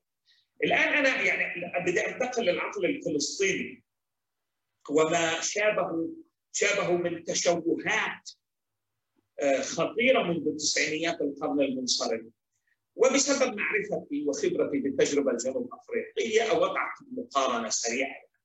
يعني في جمهورية جنوب أفريقيا العنصرية تحت نظام الأبارتهايد، يعني قام السيد الأبيض العنصري بتقديم ما اعتبره تنازلات كريمة حين قام بالسماح بإقامة بانتوستونات معازل عرقية على 12% من أرض جنوب أفريقيا ليعيش عليها السكان الأفارقة، بعد السماح لمن عدهم يعني رؤساء، يعتبرهم رؤساء توسطوا عند السيد الأبيض لتحسين معيشة السكان السود العبيد بين هلالين. وكان أولئك القادة، قادة البانتوستونات، يشعرون بالفخر لخدمتهم السيد الأبيض، بل يستميتون للحصول على رضاه. والتجربة نفسها كما تعلمون تكررت في الهند والعديد من الدول التي عانت ويلات الاستعمار بالذات الاستيطاني، يعني نعرف الجزائر، ايرلندا، لكن التماهي مع السيد الأبيض، السيد بشكل عام، والعمل الحثيث للحصول على رضاه يأخذان أشكال مختلفة. كثيرا ما يكون هناك حالة من الإنكار المصحوبة أحيانا بمحاولات حثيثة لإبراز الجانب الإنساني في العلاقة بين الطرفين الجارين، وكأن هناك يعني توازن ومساواة. لكن أصعب حالات التماهي هي عندما يشعر العبد أنه أصبح حرا، وكل مظاهر السيادة يؤمن أن مظاهر السيادة موجودة، وبناء على ذلك يقوم باتباع أساليب قمعية ضد باقي العبيد شبيهة بتلك التي استخدمها السيد. كل ذلك يأتي نتيجة استهداف عقل، يعني بما أنني أتحدث عن الوعي وعقل العبد بهدف تطويعه بالكامل. وتم ابتداع كما قال مالكولم إكس مصطلح زنجي المنزل أو العمد قوم ليعبر عن هذه الحالة. ونعرف يعني كل الموجودين بيعرفوا ماذا قال فرانس فانون عن هذه الحالة. لكن يعني هي حالة اشتباك متواصل مع أشكال الاضطهاد المتعددة التي تمارسها إسرائيل، اختارها معركة تشكيل الوعي الفلسطيني كمشروع تحرري لا يرى، وهنا الطرف الآخر، وهنا أهمية المقاطعة، يعني معركة تشكيل الوعي الفلسطيني كمشروع تحرري وليس مشروع تابع، لا يرى في تحسين شروط الاضطهاد، وأكرر تحسين شروط الاضطهاد وليس الاستقلال بمعناه الحقيقي، بل هو استقلال مزيف. يعني البانتوستونات معازل عرقية كانت تسمى independent homelands، أوطان مستقلة، ورؤسائها كانوا يتصرفون كرؤساء دول مستقلة. وبالتالي هذا المشروع التحرري البديل لا يرى في تحسين شروط الاضطهاد أو القمع أي شكل من أشكال الحرية، هو مشروع مقاوم يعد ويعتبر تحرير العقل مقدمة ضرورية لتحرير الأرض والإنسان. يرى في المساواة الكاملة بين كل بني البشر جزءاً أساسياً نقيضاً لما يمثله المشروع الصهيوني، كما كان نقيض للمساواة. يعني هذا المشروع التحرر نقيض لنظام التفرقة العنصرية الأبد في جنوب أفريقيا. يعني من كان يتصور في منتصف الثمانينات أن نيلسون مانديلا سيخرج من سجون الأبقى في عام 1990؟ من رؤساء المعازل العرقية البغيضة الأعمام توم كان يتوقع أن يصبح مانديلا رئيساً حتى للبيض، وأن البانتوستونات ستلقى في مزابل التاريخ قبل أن يتم اغتيال مارتن لوثر كينغ زعيم حركة التحرر المدني ضد العنصرية في أمريكا في أواخر الستينيات. كان قد قال أن لديه حلم مبني على تحرير العقل وخلق ما أسماه ستيف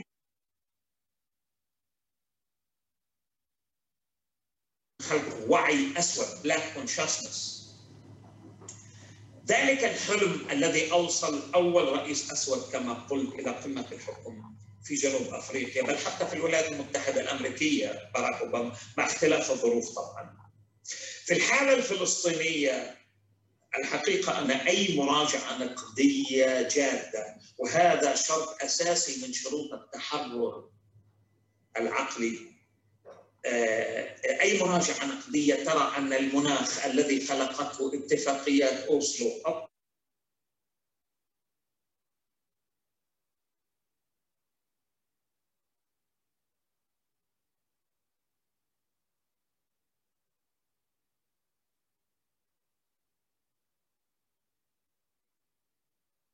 مضطهد مستعمر مستوطن إسرائيلي ومضطهد محتل فلسطيني إلى وضع بين طرفين متساويين يتصارعان على أراضٍ متنازع عليها، وأن الحوار والمفاوضات من خلال وسيط أمريكي ستؤدي إلى حل عادل، وأن على الطرفين محاربة الإرهاب للوصول إلى سلام يضمن أمن إسرائيل ولا يؤدي إلى عودة اللاجئين الفلسطينيين ولا إلى التحرير ولا إلى المساواة الكاملة.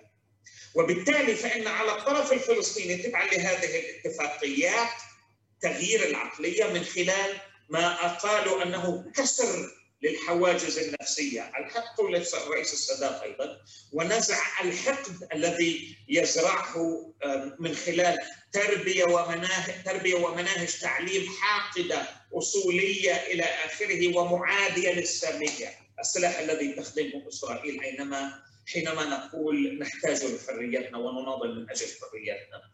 الواقع الآن يشير إلى ما أوصلتنا إليه المفاوضات الماراثونية بين طرفين غير متساويين، وهو الوضع التالي: إما قبول المبادرات الأمريكية المتلاحقة من كامب ديفيد إلى أوسلو إلى أبراهام، وهذا يعني انتحار جماعي وتصفية بالضربة القاضية للقضية الفلسطينية برمتها من خلال الطلب من الطرف الفلسطيني العبد طبعا الاعتراف بشرعية نظام العبودية بالكامل من احتلال الأبرهايد واستيطان وحتى يهودية إسرائيل، مقابل معزل عرقي منقوص السيادة وكل المعازل بطبيعتها ذلك يعني على أجزاء من الضفة الغربية، أو عدم قبول الخطط المقترحة أبراهام أوسلو إلى آخره، مما سيؤدي في الحالة الغزية إلى لوم الضحية كما قال إدوارد سعيد، وبالتالي تعرضنا لهجمات شرسة إبادية كما حصل معنا في قطاع غزة، تكون من أسوأ ما تعرضنا له، تتخطى حتى حسابات كما قال مستشار رئيس الوزراء الإسرائيلي عام 2006 حسابات السعرات الحرارية التي يسمح لنا بتناولها يوميا منذ عام 2007 حتى اليوم. وكل ذلك يأتي في سياق المناخ الذي خلقته العقلية التي خلقتها اتفاقية أوسلو، الجيرة، واعتبار تحسين شروط الاضطهاد أفضل ما يمكن أن نحصل عليه؟ أو هلوسات أيديولوجية تعتبر كما في قطاع غزة بصراحة، هلوسات أيديولوجية تعتبر أننا في غزة التي تموت ببطء قد تجاوزنا الحصار، وأن قطاع غزة قد تم تحريره إلى آخره. بمعنى أن التاريخ شهد أيضا عقلية العبد الذي يؤمن أنه حر بالحالة الغزية، ويعيش حالة من الإنكار من خلال منع أشكال فعالة أخرى لا يؤمن بها لمحاربة الاحتلال، طالما أن هذه الأشكال لا تتناسب مع صورته المشوهة والكاذبة عن نفسه. من هنا تأتي الأهمية القصوى لعملية تحرير العقل الفلسطيني، وهو ما نسعى له جميعا. يعني نحن في هذا المؤتمر حركة المقاطعة التي أتشرف أنني يعني كوني عضو فيها، والحملة الفلسطينية طبعا للمقاطعة الأكاديمية والثقافية بإسرائيل أيضا.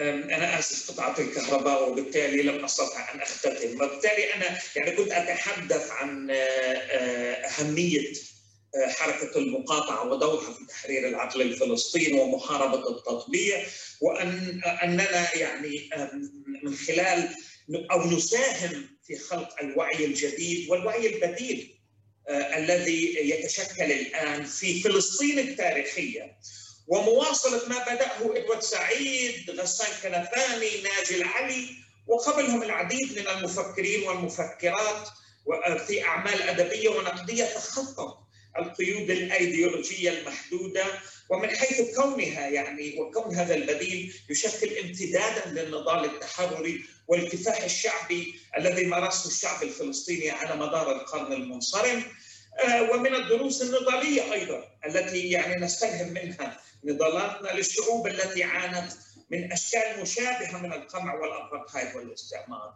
يعني في آخر عمل أنا لكي أختتم للمخرج الأمريكي المتميز كوينتين تارانتينو عن العبودية في الولايات المتحدة بعنوان جانجو أنشيند، تحرير جانجو، فك قيود جانجو، يظهر أحد العبيد السود الذي يشرف على أعمال السيد الأبيض بتفاني غير عادي للحصول على رضا السيد. يعمل هذا العبد على الكشف عن أي مؤامرة يشعر أنها تحاد ضد السيد، أو أي محاولة لتحرير العبيد الذين يعملون في مزارع القطن.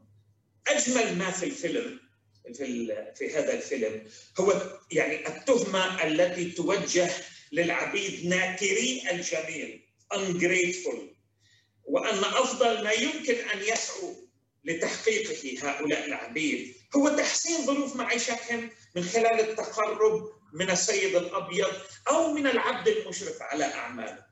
لكن البطل الأسود الذي يعبر عن فانتازيا في الفيلم طبعا وحلم العبد الذي يحرر عقله لا يجد خيار إلا الاشتباك مع السيد الأبيض ولا خيار آخر. وبالتالي مناهضة التطبيع والمقاطعة طبعا هي فعل تحرري اشتباكي مع إسرائيل، لا يؤمن بمفاوضات غير مجدية إلا على أساس مساواة كاملة، لا يؤمن بهدنة كما يحصل في غزة لا قصيرة ولا طويلة الأمد، ولا يؤمن بأن أي تحسين لشروط الاضطهاد يعني السماح بإدخال بعض على أعلى يعني 50 جرام من الحليب من الإسمنت 3 علب دواء بعض المعقمات إلى آخره من خلال بوابات السجن، سجن قطاع غزة، أن كل ذلك يبرر تبادل القبل والابتسامات العريضة مع مجرمي حرب واللقاء المتواصل مع مجرمي الحرب. إذن هي المقاطعة والمقاومة الشعبية نقيض التطبيع فعل مقاوم مستمر طالما أن هناك احتلال، تفرقة عنصرية، تطهير عرقي، تشكل نقيض التطبيع بكل أشكاله كونه يسعى لترسيخ استعمار العقل العربي. التطبيع والفلسطيني، في حين تسعى المقاطعة التي هي جزء من الوعي البديل الذي أتحدث عنه، وبالذات المقاطعة الثقافية تسعى لتحرير العقل كمقدمة لتحرير الأرض. أشكركم جزيلا وأرجو أن لا أكون قد أطلت. شكرا جزيلا دكتور حيدر. معنا حاليا تكون دكتور همة زعبة. دكتور همة زعبة حائزة على شهادة دكتوراه في العلوم الاجتماعية، وتقيم حاليا ببرلين في إطار زمالة ما بعد الدكتوراه في برنامج دراسات أوروبا في الشرق الأوسط في أوروبا. مؤلفة مشاركة في دليل إسرائيل العام 2020، وستتحدث عن الطبقة الإبداعية الفلسطينية بين المحلي والعالمي وتحديات ذلك. تفضلي همت. شكرا هنيدة، وصباح الخير للجميع. شكرا للزملاء اللي سبقوني، فرصة إنه أشكر مؤسسة الدراسات على هذا المؤتمر، وخاصة رنا عناني على المجهود. تسمحوا لي إني أنتقل فيكم زمنيا وجيلا يمكن لمشهد أكثر معاصر، اللي هو جزء من انشغالي حول سؤال الثقافة والفن المعاصر ودوره في دوره في السياسي وفي المشهد السياسي الفلسطيني يعني. رح أبدأ بإني أعرف بداية الطبقة الإبداعية بتعريفها وليش أنا بعتمد عليها في متابعتي للمشهد الفني والثقافي المعاصر اللي بتشكل بالسنوات الأخيرة بفلسطين وخارج فلسطين. وتحديداً رح يكون تركيزي أكثر يمكن على أوروبا، لأنه أنا كمان حالياً موجودة فيها. فريشارد فلوريدا بيحدد الطبقة الإبداعية اللي تشمل الناس في العلوم والهندسة المعمارية والتصميم والتعليم والفنون والموسيقى والترفيه، والتي تتمثل وظيفتها الاقتصادية في خلق أفكار جديدة وتكنولوجيا جديدة ومحتوى إبداعي جديد. هو بيقول إنه يكمن الاختلاف الرئيسي بين الطبقة الإبداعية والفئات الأخرى هو العمل الذي بسببه يتقاضون المقابل المادي. يعني يتم الدفع لأعضاء فئة العمل وفئة الخدمة في المقام الأول للقيام بعمل روتيني معظمه بدني، في حين يتم الدفع لأعضاء فئة الإبداع لاستخدام عقوله. المقابل الذي يتلقوه هو مقابل استعمال كبير وعالي لمهاراتهم المعرفية والاجتماعية. ينخرط هؤلاء عموماً في حل المشكلات المعقدة والتي تتضمن قدراً كبيراً من الحكم المستقل ويتطلب مستويات عالية من التعليم أو رأس المال البشري. طبعاً تعود نشأة هذه الطبقة إلى تحول في الاقتصاد العالمي، والتي أصبحت تعتمد بشكل كبير على المعلومات والمعرفة، حيث لم يعد رأس المال ولا الموارد الطبيعية ولا العمل التقليدي بين هلالين هي من تشكل الموارد الاقتصادية الأساسية ووسائل الإنتاج، بل أصبحت المعرفة ركيزة في الاقتصاد الجديد. وأصبح الاقتصاد يعتمد بشكل خاص على الإبداع، وهو الإبداع القدرة على إنشاء أشكال جديدة ذات معنى. أصبح الإبداع المصدر الحاسم للميزة التنافسية في كل صناعة تقريباً، من السيارات إلى الأزياء، المنتجات الغذائية، تكنولوجيا المعلومات نفسها. الفائز على المدى الطويل هو الذي يمكنه أن يبدع باستمرار. وبات الإبداع التكنولوجي والاقتصادي يتغذى ويتفاعل مع الإبداع الفني والثقافي، ويتجلى هذا النوع من التفاعل في ظهور صناعات جديدة كاملة، من الرسوم البيانية الحاسوبية إلى الموسيقى الرقمية والرسوم المتحركة. طبعاً على الرغم من وعي الكامل بأن هذه الطبقة ذات صلة وثيقة مع الطبقات في مفهومها الكلاسيكي، وتطورها في فلسطين علاقة وثيقة مع توسع الطبقة الوسطى في فلسطين بسبب التغييرات الاقتصادية بالرغم من وجود فلسطين تحت الاحتلال، إلا أن مميزات هذه الطبقة تنفرد عن المفهوم الكلاسيكي للطبقة الوسطى، حيث ليس كل من ينشبك ويعمل في هذه المجالات ينتمي بالضرورة للطبقة الوسطى، وإن كانت نسبة عالية منهم هي من أبناء وبنات هذه الطبقة. فبالنسبة إلى الطبقة الإبداعية الفلسطينية، وهنا يمكن لازم أشير إنه أنا بحكي رح أتنقل بين صيغة المؤنث وصيغة المذكر، مع إني طبعاً بقصد النوع الاجتماعي بتنوعاته. فالطبقة الإبداعية الفلسطينية هن منتجات المضمون، منشغلين في هذه الصناعات الجديدة، منتجين مضمون الفني، البصري، الأدائي، الموسيقي، الفن التشكيلي، الثقافة من أدب وشعر، صحافة، إعلام، تصميم جرافيكي، وتصميم مواقع وإنتاجات سينمائية وغيرها.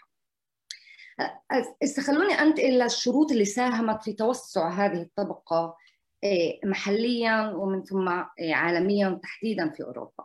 طبعاً إضافة للتغيير اللي صار في الاقتصاد العالمي العولمي وسياسات التمويل ووسائل الإعلام الجديدة كانت مركزية جداً في توسع هذه الطبقة بين الفلسطينيين. فداخل فلسطين أو في بلاد اللجوء وجدت هذه الطبقة فرص عمل متعددة في الجمعيات الدولية أو الجمعيات المحلية الممولة من الخارج، وإن كانت هذه الفرص غير ثابتة وتنعكس في عقود عمل مؤقتة أو تمويل مشاريع محدودة في الزمن. وقد ساهم في هذا سياسات التمويل الخارجي الأجنبي، والذي تحول إلى التركيز على الثقافة والفنون كطريق للتقرب إلى القلوب فيما يسمى بلاد العالم الثالث، وخاصة بعد تفجيرات 11 سبتمبر. وهذا كما أوضحته بشكل كتير قوي الباحثة حنان طوقان في كتابها الأخير سياسات الفن، المعارضة والدبلوماسية الثقافية في لبنان، فلسطين والأردن. أما في أوروبا ففي ما يسمى الهجرة الفنية المعاصرة أو الفن والثقافة في المنفى. طبعا هذا هو دمج ما بين عوامل الدفع وعوامل الجذب. نفس سياسات التمويل ساهمت في زيادة مشاريع الإقامات الفنية التي تستقطب هذه الطبقة من ما يسمى بلاد العالم الثالث. كما ساهمت أسباب الدفع خارج البلاد الناطقة غالبيتها بالعربية، وطبعا أسباب الدفع هي مش قليلة وتطرقوا لها زملائي سابقا وبالمداخلات بالافتتاحية، منها الملاحقات السياسية والملاحقات على خلفية الميول الجنسية. كل هذا ساهم في زيادة عدد المهاجرين واللاجئين من المنطقة الناطقة غالبيتها بالعربية ومن بينهم الفلسطينيين. ووفرت هذه الصناعات الجديدة فرص عمل لهذه الطبقة، وشكلت وفرتها أحد أسباب الجذب للهجرة الفنية والثقافية. ولكن لا يقل أهمية عن هذا هو وجود حاضنة لفلسطين في أوروبا. ساهم في هذا، أو يمكن حاضنات أو حواضن، يمكن جمع حاضنة ما بعرف.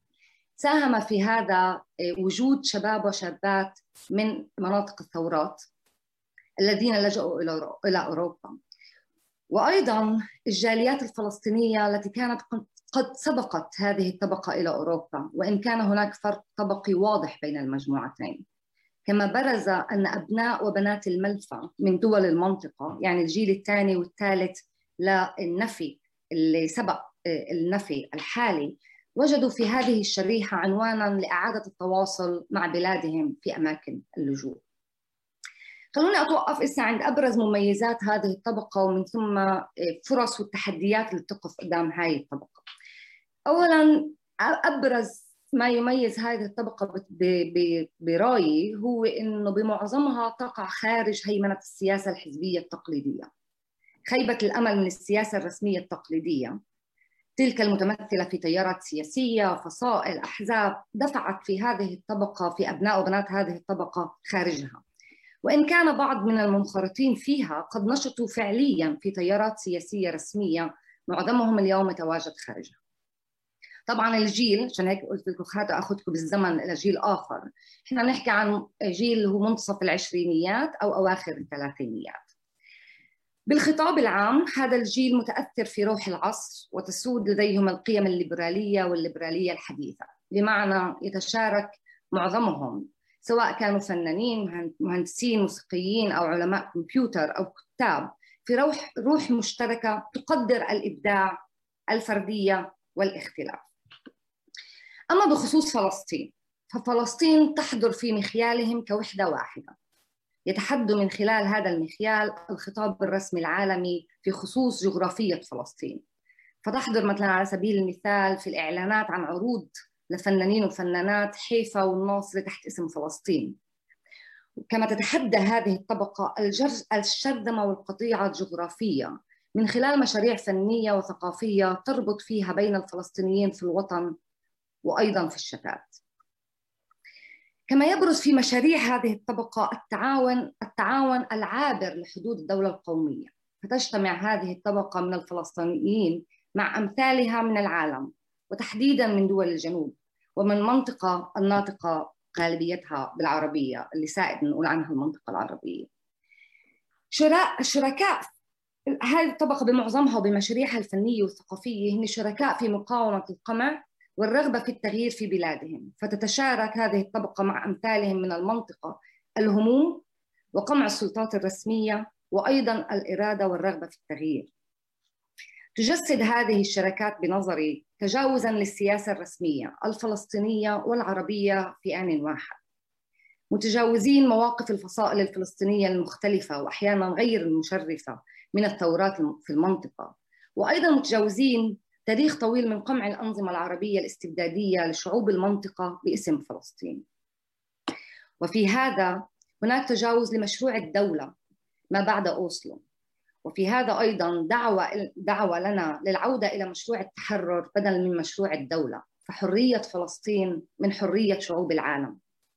في حين تنشط هذه الطبقة وتجند النشاط من أجل الحرية والتحرر في فلسطين، هي أيضاً وفي ذات الوقت تنشط ضد قمع شعوب أخرى.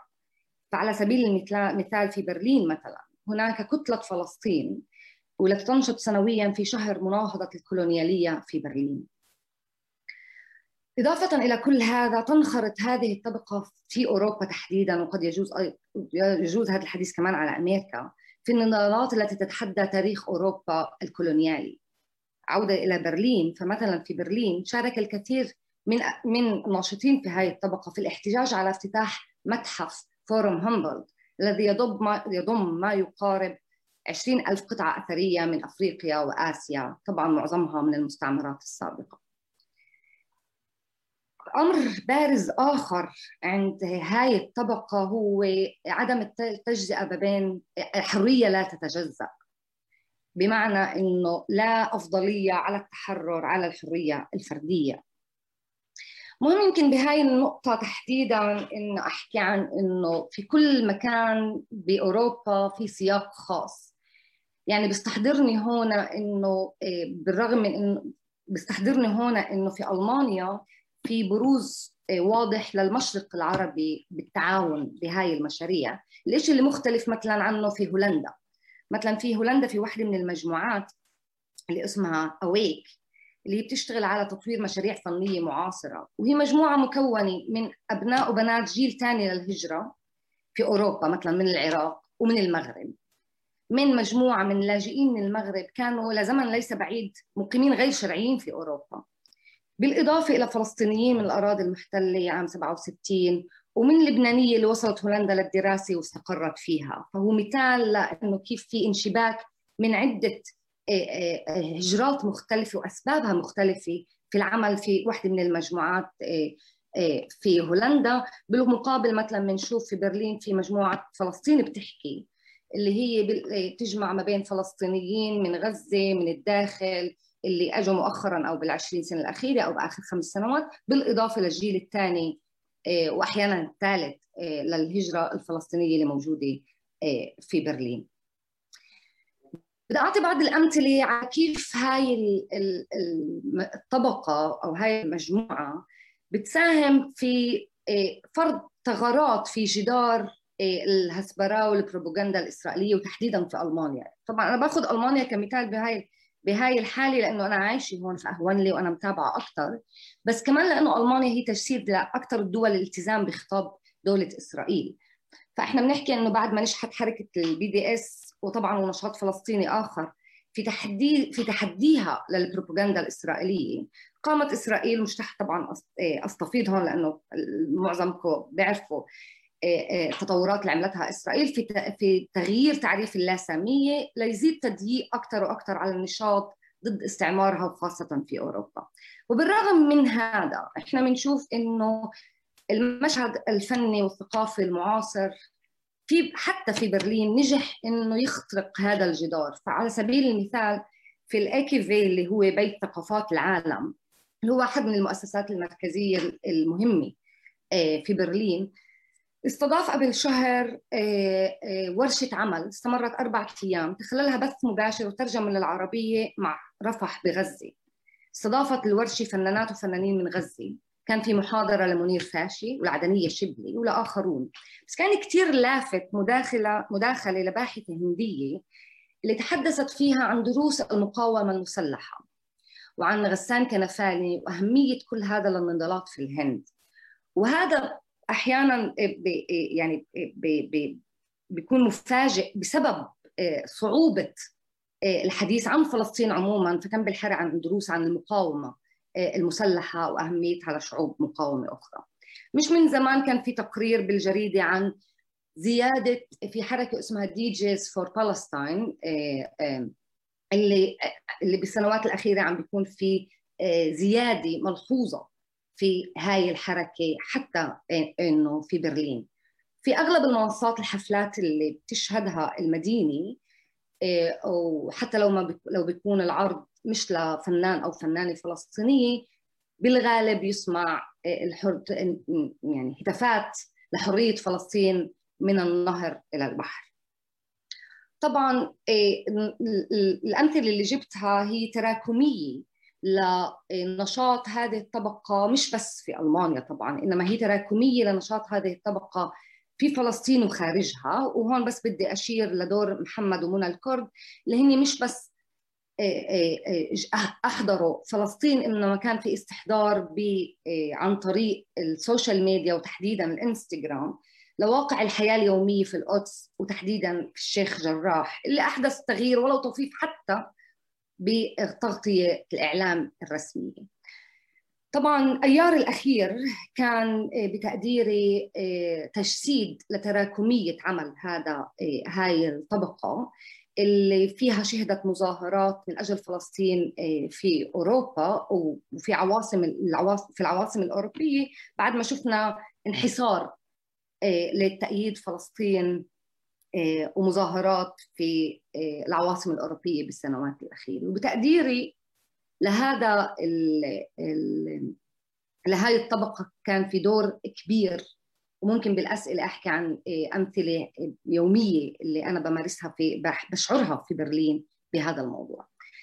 بس قبل ما أنهي بدي أحط تحديات وتساؤلات، لأنه الصورة مش متفائلة ولا رومانسية كيف أنا عرضتها في هاي المداخلة، لأنه في كتير أسئلة اللي بتحتاج لتفكير مش فردي إنما جماعي حول دور هاي الطبقة وانشباكها بالسياسي من ناحية، وكمان انشباكها عموما وقدرتها على الاستمرار. فإحنا بنحكي عن إنه الرأسمالية المتأخرة وتحديداً الليبرالية الجديدة كانوا عاملان مهمان في تعزيز هذه الطبقة. انشباك هذه الطبقة مع مثيلاتها في العالم يعني بالضرورة الانشباك مع الليبرالية والليبرالية الجديدة. فالسؤال هنا، هل تنجح هذه الطبقة من استغلال الشروخ في النظام العالمي بتشكل تحدي للمنظومة، أم أنها تعمل من داخل المنظومة ذاتها؟ هل هي تغيير للنظام العالمي أم تعمل في حدود ما يسمح لها هذا النظام بأنها تعمل؟ سؤال آخر، إنه إذا كان العديد من أبناء وبنات هذه الطبقة مرتهنين لسياسات التمويل للفن والثقافي، كيف لهم أن يبنوا استقلالهم السياسي؟ أو بمعنى آخر، هل شو الشروط اللي ممكن إنه هن توفر استمرارية عملهن وقدرتهن على التأثير؟ طبعاً أنا واعي تماماً لنخبوية هاي الطبقة، والسؤال اللي أنا بطرحه بهاي الحالة إنه ما هي العلاقة بين هذه الشريحة وبين مجتمعاتها، إن كانت تلك الموجودة في الوطن أو المجتمعات في المنفى ودول اللجوء؟ هل تؤثر عليها، تتأثر فيها؟ هل هي فعلاً تتفاعل معها ومع همومها اليومية؟ السؤال الآخر اللي ممكن نسأله هنا هون أنا بتطرق يعني إيحاء من المقال الأخير تبع آسف بيات بخصوص ثورات المنطقة، هو هل يمكن أن تراكم هذه الطبقة معارف وتطوير خطابات تتخطى خطاب الجمعيات، تتخطى الخطاب اللي بيركز على الحقوق الفردية وخطاب الديمقراطية والقيم الليبرالية الأخرى؟ هل بإمكانها تطوير خطاب ونظريات أشمل تجمع الهموم الجماعية مع الهموم والحقوق الفردية؟ واخر سؤال اللي انا بفكر لانه بيشغلني كباحثه في المدن هو انه هاي الطبقه عموما بتساهم ولو بشكل غير مباشر بانها بكل مسارات الاستطباق والجنتريفيكيشن. فبالعموم احنا بنتحول لجنتريفايرز بالاماكن اللي بننتقل إلها. فكيف بنفهم دور هاي المجموعات مع المجموعات المهمشه الاخرى اللي بنسكن معها واحيانا نسكن محلها؟ طبعا هذا سؤال يعني صحيح بالوطن بس كمان بأماكن اللي بنلجأ لها أو بننتقل لها. طبعا زي ما قلت كل هاي أسئلة بحاجة لتعميق وتفكير اللي بتطلب مجهود جماعي، بتطلب ربط ما بين المجهود الفكري وبنفس الوقت الانتباه للممارسة اليومية والفعلية. وشكرا لكم جميعا.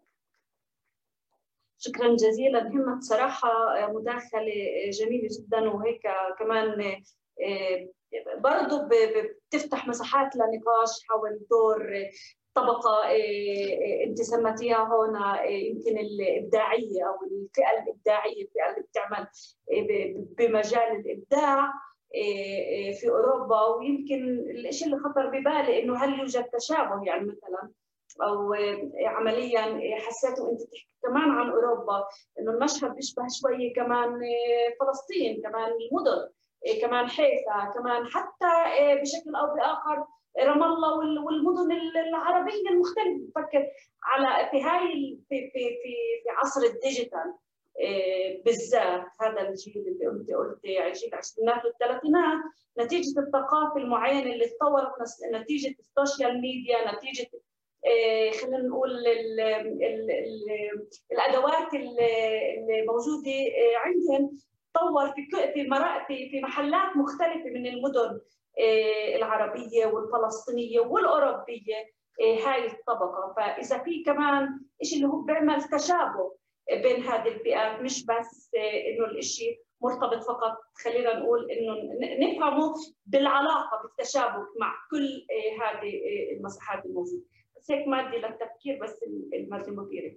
بفكر احنا وصلنا اليوم لنهاية المداخلات، نفتح هسه مساحة معنا ربع ساعة لناخذ شوية أسئلة من المشاركين. بتأمل إنه موجودين معنا أستاذ فاروق مردم بيك ورائد فزرق كمان، إذا بتحطوا لنا إياهم إذا موجودين، وإذا حدا بحب إنه يسأل أسئلة أو تعبتوا ساعتين هلكتوا أظن. أوكي، تعليق بس ناخذ من أستاذ سليم تماري. أوكي، تعليق، مين بده يعلق؟ دكتور احكي، تفضل.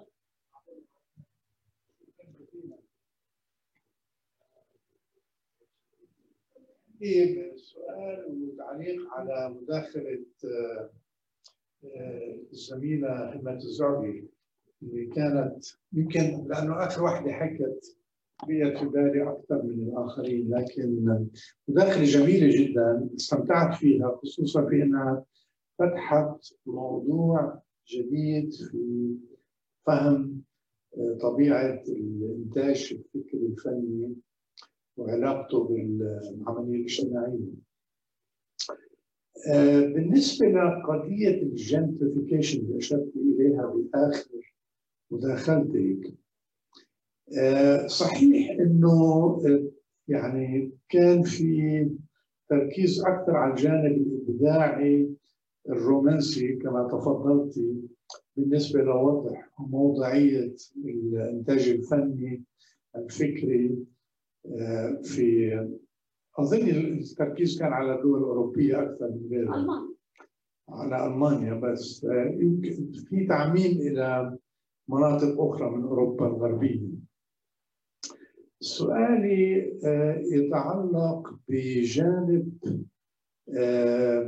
غائب أو في إشارة مبهمة له، وهو قضية تسليع الفن. يعني في صار سوق معين للإنتاج الفني، خصوصا في قضايا السينما والفيديو انستوليشن والفن التشكيلي، اللي في تدخل هائل لرأس المال والمعايير غير، بديش أقول غير موضوعية، لكن يعني اعتباطية، اللي أثرت إيجابيا في خلق شريحة معينة قريبة للارتزاق تقريبا، مع أنه ممكن يكون إنتاجها مبدع، لكن همشت مجموعات أخرى يمكن تكون أكثر إبداعية، لكن لم تستطيع أن تدخل في هذا الجانب السلعي،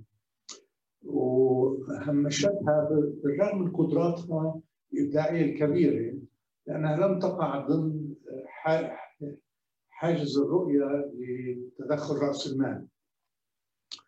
بعرف إذا بتحبي تقولي شيء عن هاي النقطة، بس أنا لاحظت إنه ما كانش موجودة في مداخلتي. أجاوب مباشرة هنيدا؟ تفضل. طيب شكرا كثير سليم على الملاحظة، وشكرا هنيدا. أنا بدي بس بما أنه فتحت المايك فبدي كمان أتطرق للي أنت حكيتيه. هو فعلا أنا اهتمامي في موضوع هذا هو بدي من مشروعي عن المدن الثقافية بالمشروع الاستعمار الاستيطاني اللي هو بدي بحيفا، بس أنا بهاي النقطة حاولت إني أنتقل، ويمكن كمان مع انتقالي لأوروبا حاولت أنتقل من الجغرافيا إلى الفاعلين في هاي الفئة، يعني من فلسطين إلى الفلسطينيين. حاولت إني أتطرق للموضوع بشكل أوسع شوي، اللي هو في كتير نقاط تقاطع بدون شك. وأنا كنت بالسابق أعطيت محاضرة بالموضوع بمؤتمر كمان للمؤسسة عن حيفا وعن أسباب نشوء هاي الطبقة تحديدا في حيفا. فبدون شك أنا بتفق معاكي تماما بخصوص التقاطعات اللي موجودة محليا وعالميا وفلسطينيا بخصوص هاي الطبقة، وطبعا دور التكنولوجيا وهيك. هذا بيجيبني للسؤال تبعك سليم بهذا الخصوص.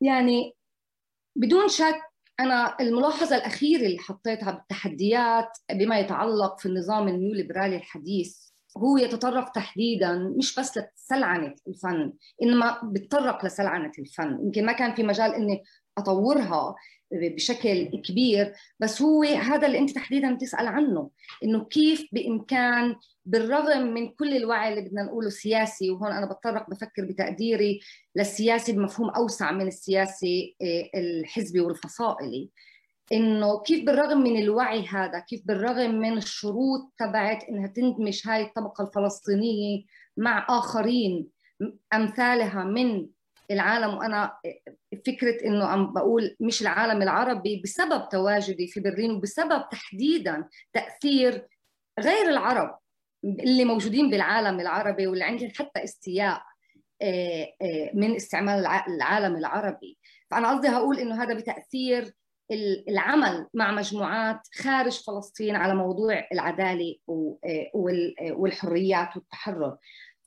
فالسؤال هل هاي الطبقة رح، يعني أنت سؤالك يتعلق تحديدا إذا بدنا نقول في نوع معين من الفن، بس أنا كمان بتساءل بهذا الموضوع بخصوص هذا النوع من الفن اللي هو الفن البصري، الفن التشكيلي، الفاين آرت ما يسمى. سؤالك 100% بمحله، والسؤال كيف ممكن هاي العنكبوت اللي شابكنا بالنظام الرأسمالي اللي احنا عايشين فيه والنيو ليبرالية، كيف هل ممكن احنا نتخطاه وبأي شروط، شو الشروط اللي ممكن انه احنا نتخطاها.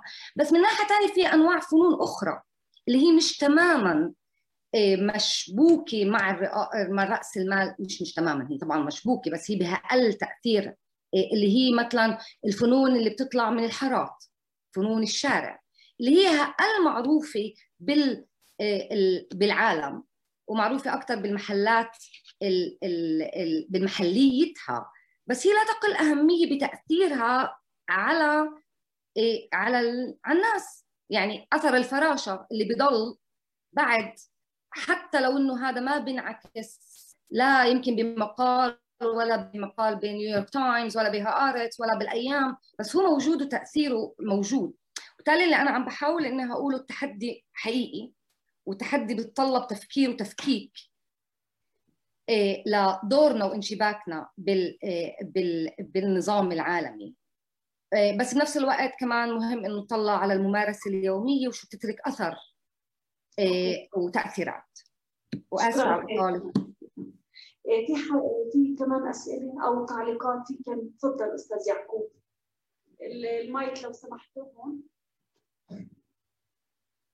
عفوا، يعني في نمط من الابداعات الجماعيه، يعني في خلال العمل اليومي مثلا في القدس او غير القدس في فلسطين، يعني مثلا ايام اغلاق بوابات الحرم كان في شيء مش مألوف، الناس خلقوا شيء اعطى نتائج ابداع. يوم ما سكروا الاحتلال سكر الطريق يعني من فلسطين 48 ل 67، الابداع اللي قاموا الشباب والصبايا باغلاق المعاكس له وصاروا يترجوا افتح. يعني قديش تجلوا ابداعات الناس في تقديم الاكل والشرب وحاجات من النوع. يعني هاي حاجات، يعني في ابداع جماعي في المقاومه ككل. يعني ايام الحصارات، لمخيم لقريه لمدينه، على مقاومه في الاستيطان في الجدار، في ابداعات برضه يعني ما بتدخل ضمن هاي الطبقه او هذا التعريف، يعني اللي يعني هذا الابداع المقاوم او في الصدامات. هذا كمان مش عارف، ما كانه ما إلوش مكان. هو اكثر هذا حول الابداع الفني اظن التركيز والمنتج. بس انا بفكر انه النقطه اللي انت بتحكيها كمان مهمه، انه في تطور كمان بكل اشكال نضال المقاومه الاسرع وعمليه عم تتغير، مش بالطريقه اللي احنا يعني بنعرفها، يعني في شيء جديد. بس هذا بده حدا يعمل على جيل التيك توك. يعقوب شكرا. في اسئله ثانيه؟ تفضل.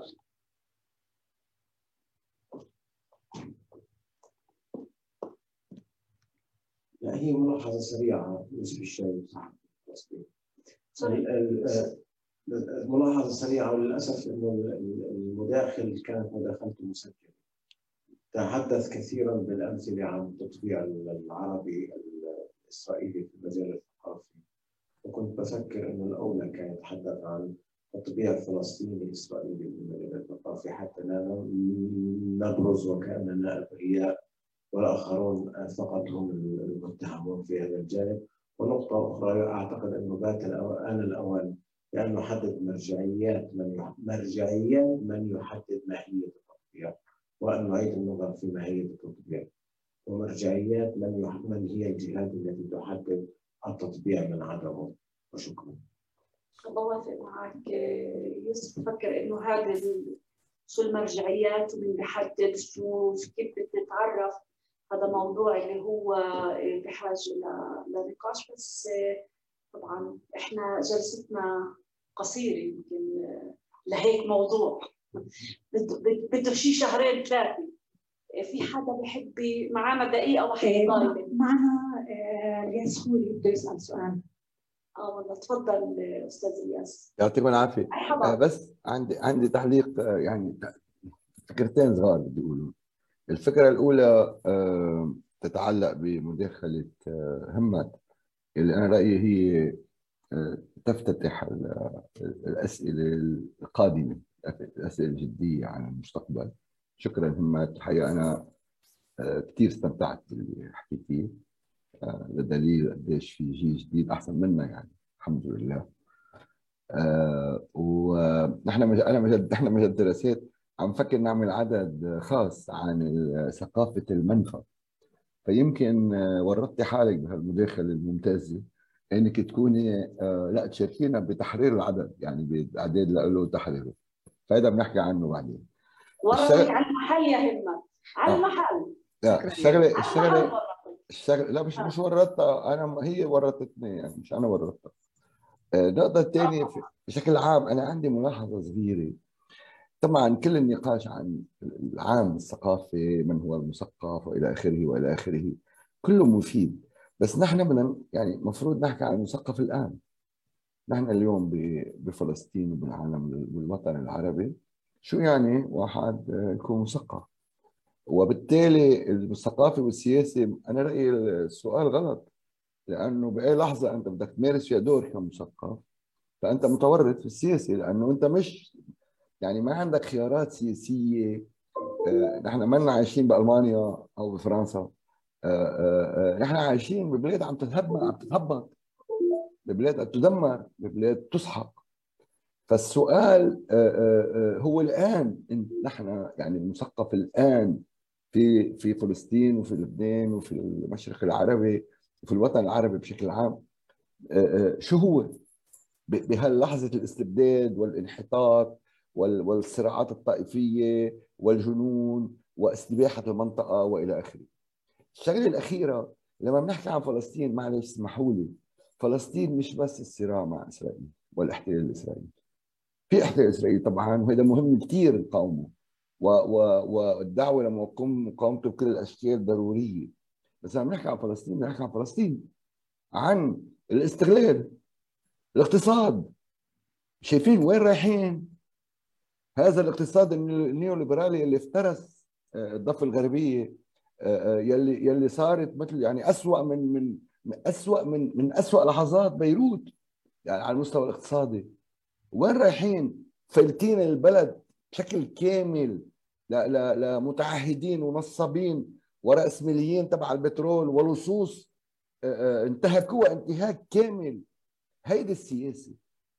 بالاخير السياسه كمان هنا تقع هنا، مش بس الاستبداد والامن والتنسيق الامني مع هدول، انا رايي هن شيء واحد. فالموقف الثقافي اليوم كمان يجب ان يتحدد طبقيا، مع انه انا ما بوافق نقول انه المثقفين طبقه مثل ما مرجع تبع يهمت، يعني رايي مش طبقه، بدها نقاش اذا طبقه، بس الموقف الطبقي الفعلي يلي راح اختفى، ويلي بين قلبه هي الحريات، وبيناتها الحريه الفرديه وبيناتها الحريه الجنسيه و بس هذا كله مش مفصول عن بعض. وبعتذر طولت. شكرا. شكرا جزيلا الياس. طيب اوكي، اخر سؤال او طيب تفضل. سؤال عزوم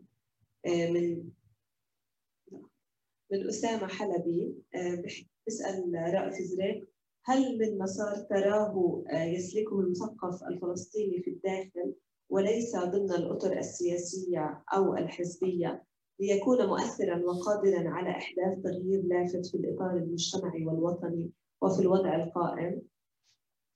وبيعلق إنه أعتذر إذا تطرقت إلى ذلك لأني اضطررت لترك متابعتي وحضور جلسة محكمة. في كمان جلسة محكمة. في كمان سؤال من كريستينا زهران: مرحبا، سؤالي لأعضاء الندوة اللي بيحب يجاوب: هل ممكن نعتبر تناول الحريات بين قوسين نسوية، حركات جنسانية، فئات بالعادة مهمشة خطوة في الطريق العملي لعملية التحرير الشاملة للفلسطيني قبل ما نحكي عن فلسطين كجغرافيا؟ هل التجزئة تشتيت للأجماع أم خطوة ضرورية للمراجعة؟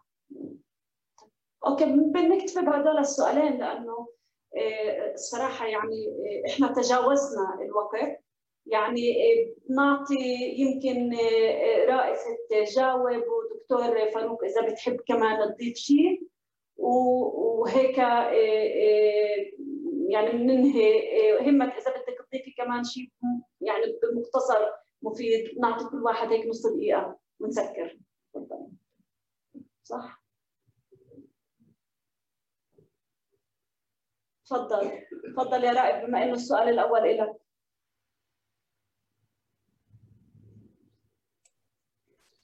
ما في جواب نظري على سؤال عملي بهاي الدرجة إنه هل في مجال للمثقف. يعني المثقف بده يعمل هذا المجال وهو يصنعه وهو يثبت إنه بيقدر يشتغل بالسياسة بدون ما يكون ملتزم تماما بإطار حزبي. يعني في فرق بين العمل الحزبي والإطار السياسي، بس ما في جواب نظري عليه هذا. يعني معظم هذه المواضيع الأجوبة عليها هي بالممارسة، انك تقدم نموذج لشخص اللي هو يحافظ على مسافة معينة من الأحزاب، وبهذا الابتعاد الحيوي والصحي ممكن يكون هو ملتزم أكثر منها ببرامجها أحيانا، لأنه الحزب بحاجة أن يعيد نفسه، بحاجة أن ينتج نفسه ماديا، بحاجة أن ينتخب، وبالتالي مرات هو بحاله ممكن يبعد عن خطه. فهل في إمكانية؟ دائما في إمكانية، يعني بس هاي إمكانية حتى تتحول إلى إمكانية فعلية بدها نماذج. ما في جواب واضح نظريا، هذا كل الجواب يثبت بالممارسة. هاي ملاحظتي الوحيدة يعني. شكرا رائف. دكتور فاروق تفضل إذا تحب تعلق على شيء تجاوب. دكتور فاروق يمكن فريز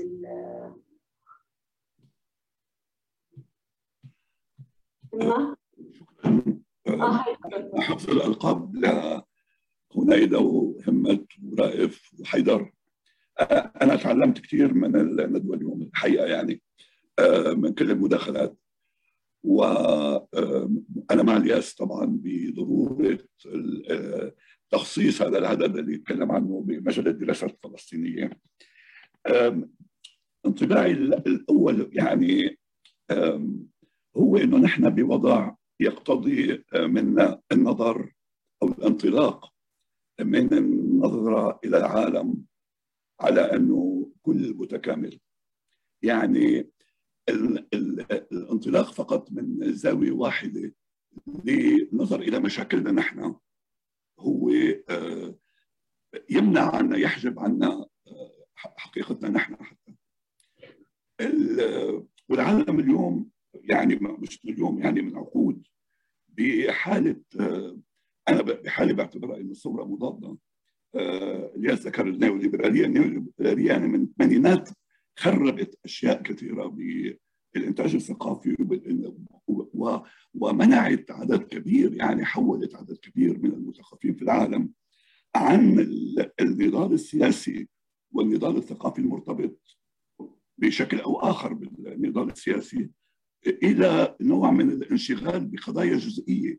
يعني هي قضايا قد تكون مشروعة، قضايا مثل القضايا المدنية يعني التي تعالجها إجمالا الأونجيو بالعالم وما إليه، ولكن هي بحد ذاتها تحجب أحيانا عن الناس هذول النظرة الشاملة إلى العالم.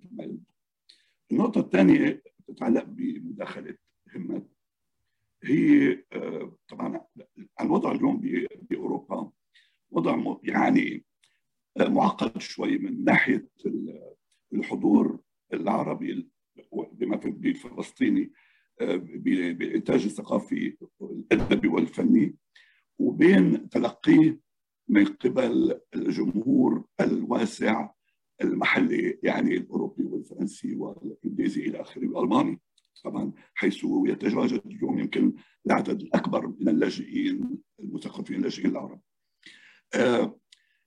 من الملاحظ أنا عندي بفرنسا أن المشاريع التي أطلقت وحكينا مشاريع فلسطينية، مثل مثلا مشروع المتحف الفنون التشكيلية، متحف للتضامن مع متحف الفنون التشكيلية للتضامن مع الفلسطينيين، والذي يضم هلا بالوقت الحاضر بحدود 400 قطعة فنية.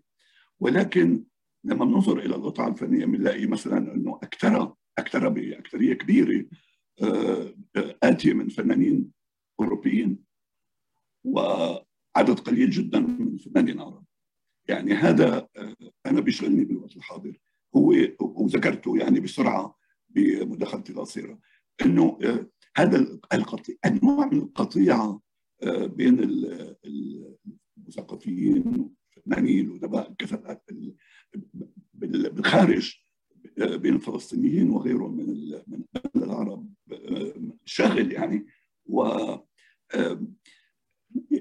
طبعا مثل ما قلت كمان انه زايد بالسنوات الاخيره، ولكن ملاحظ انه عدم مشاركه العرب بنشاطات فلسطينيه والعكس صحيح، وحتى عدم الاهتمام يعني حتى من خلال ابسط الايمان من خلال مداخله على الفيسبوك ولا على تويتر يعني تجري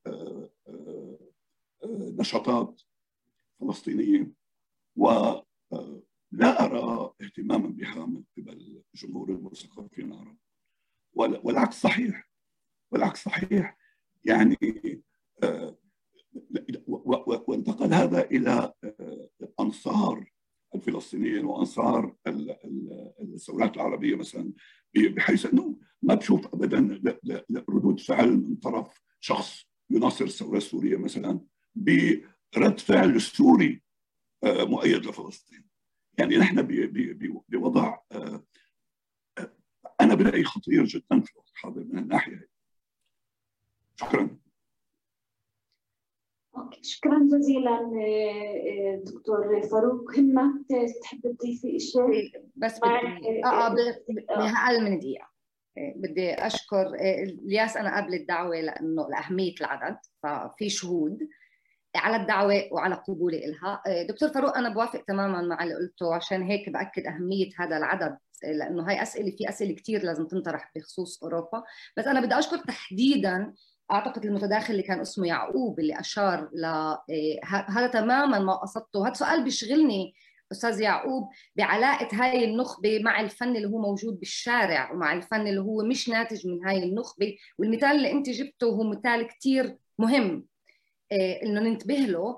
بستحضرني هون إن أذكر مثلا شاب جديد ودبور اللي هو بيشبك بين كمان الناس اللي بالشارع، كأنه إذا بدنا نقول ما يسمى بلغة الأكاديمية عامة الشعب، وما بين النخبة.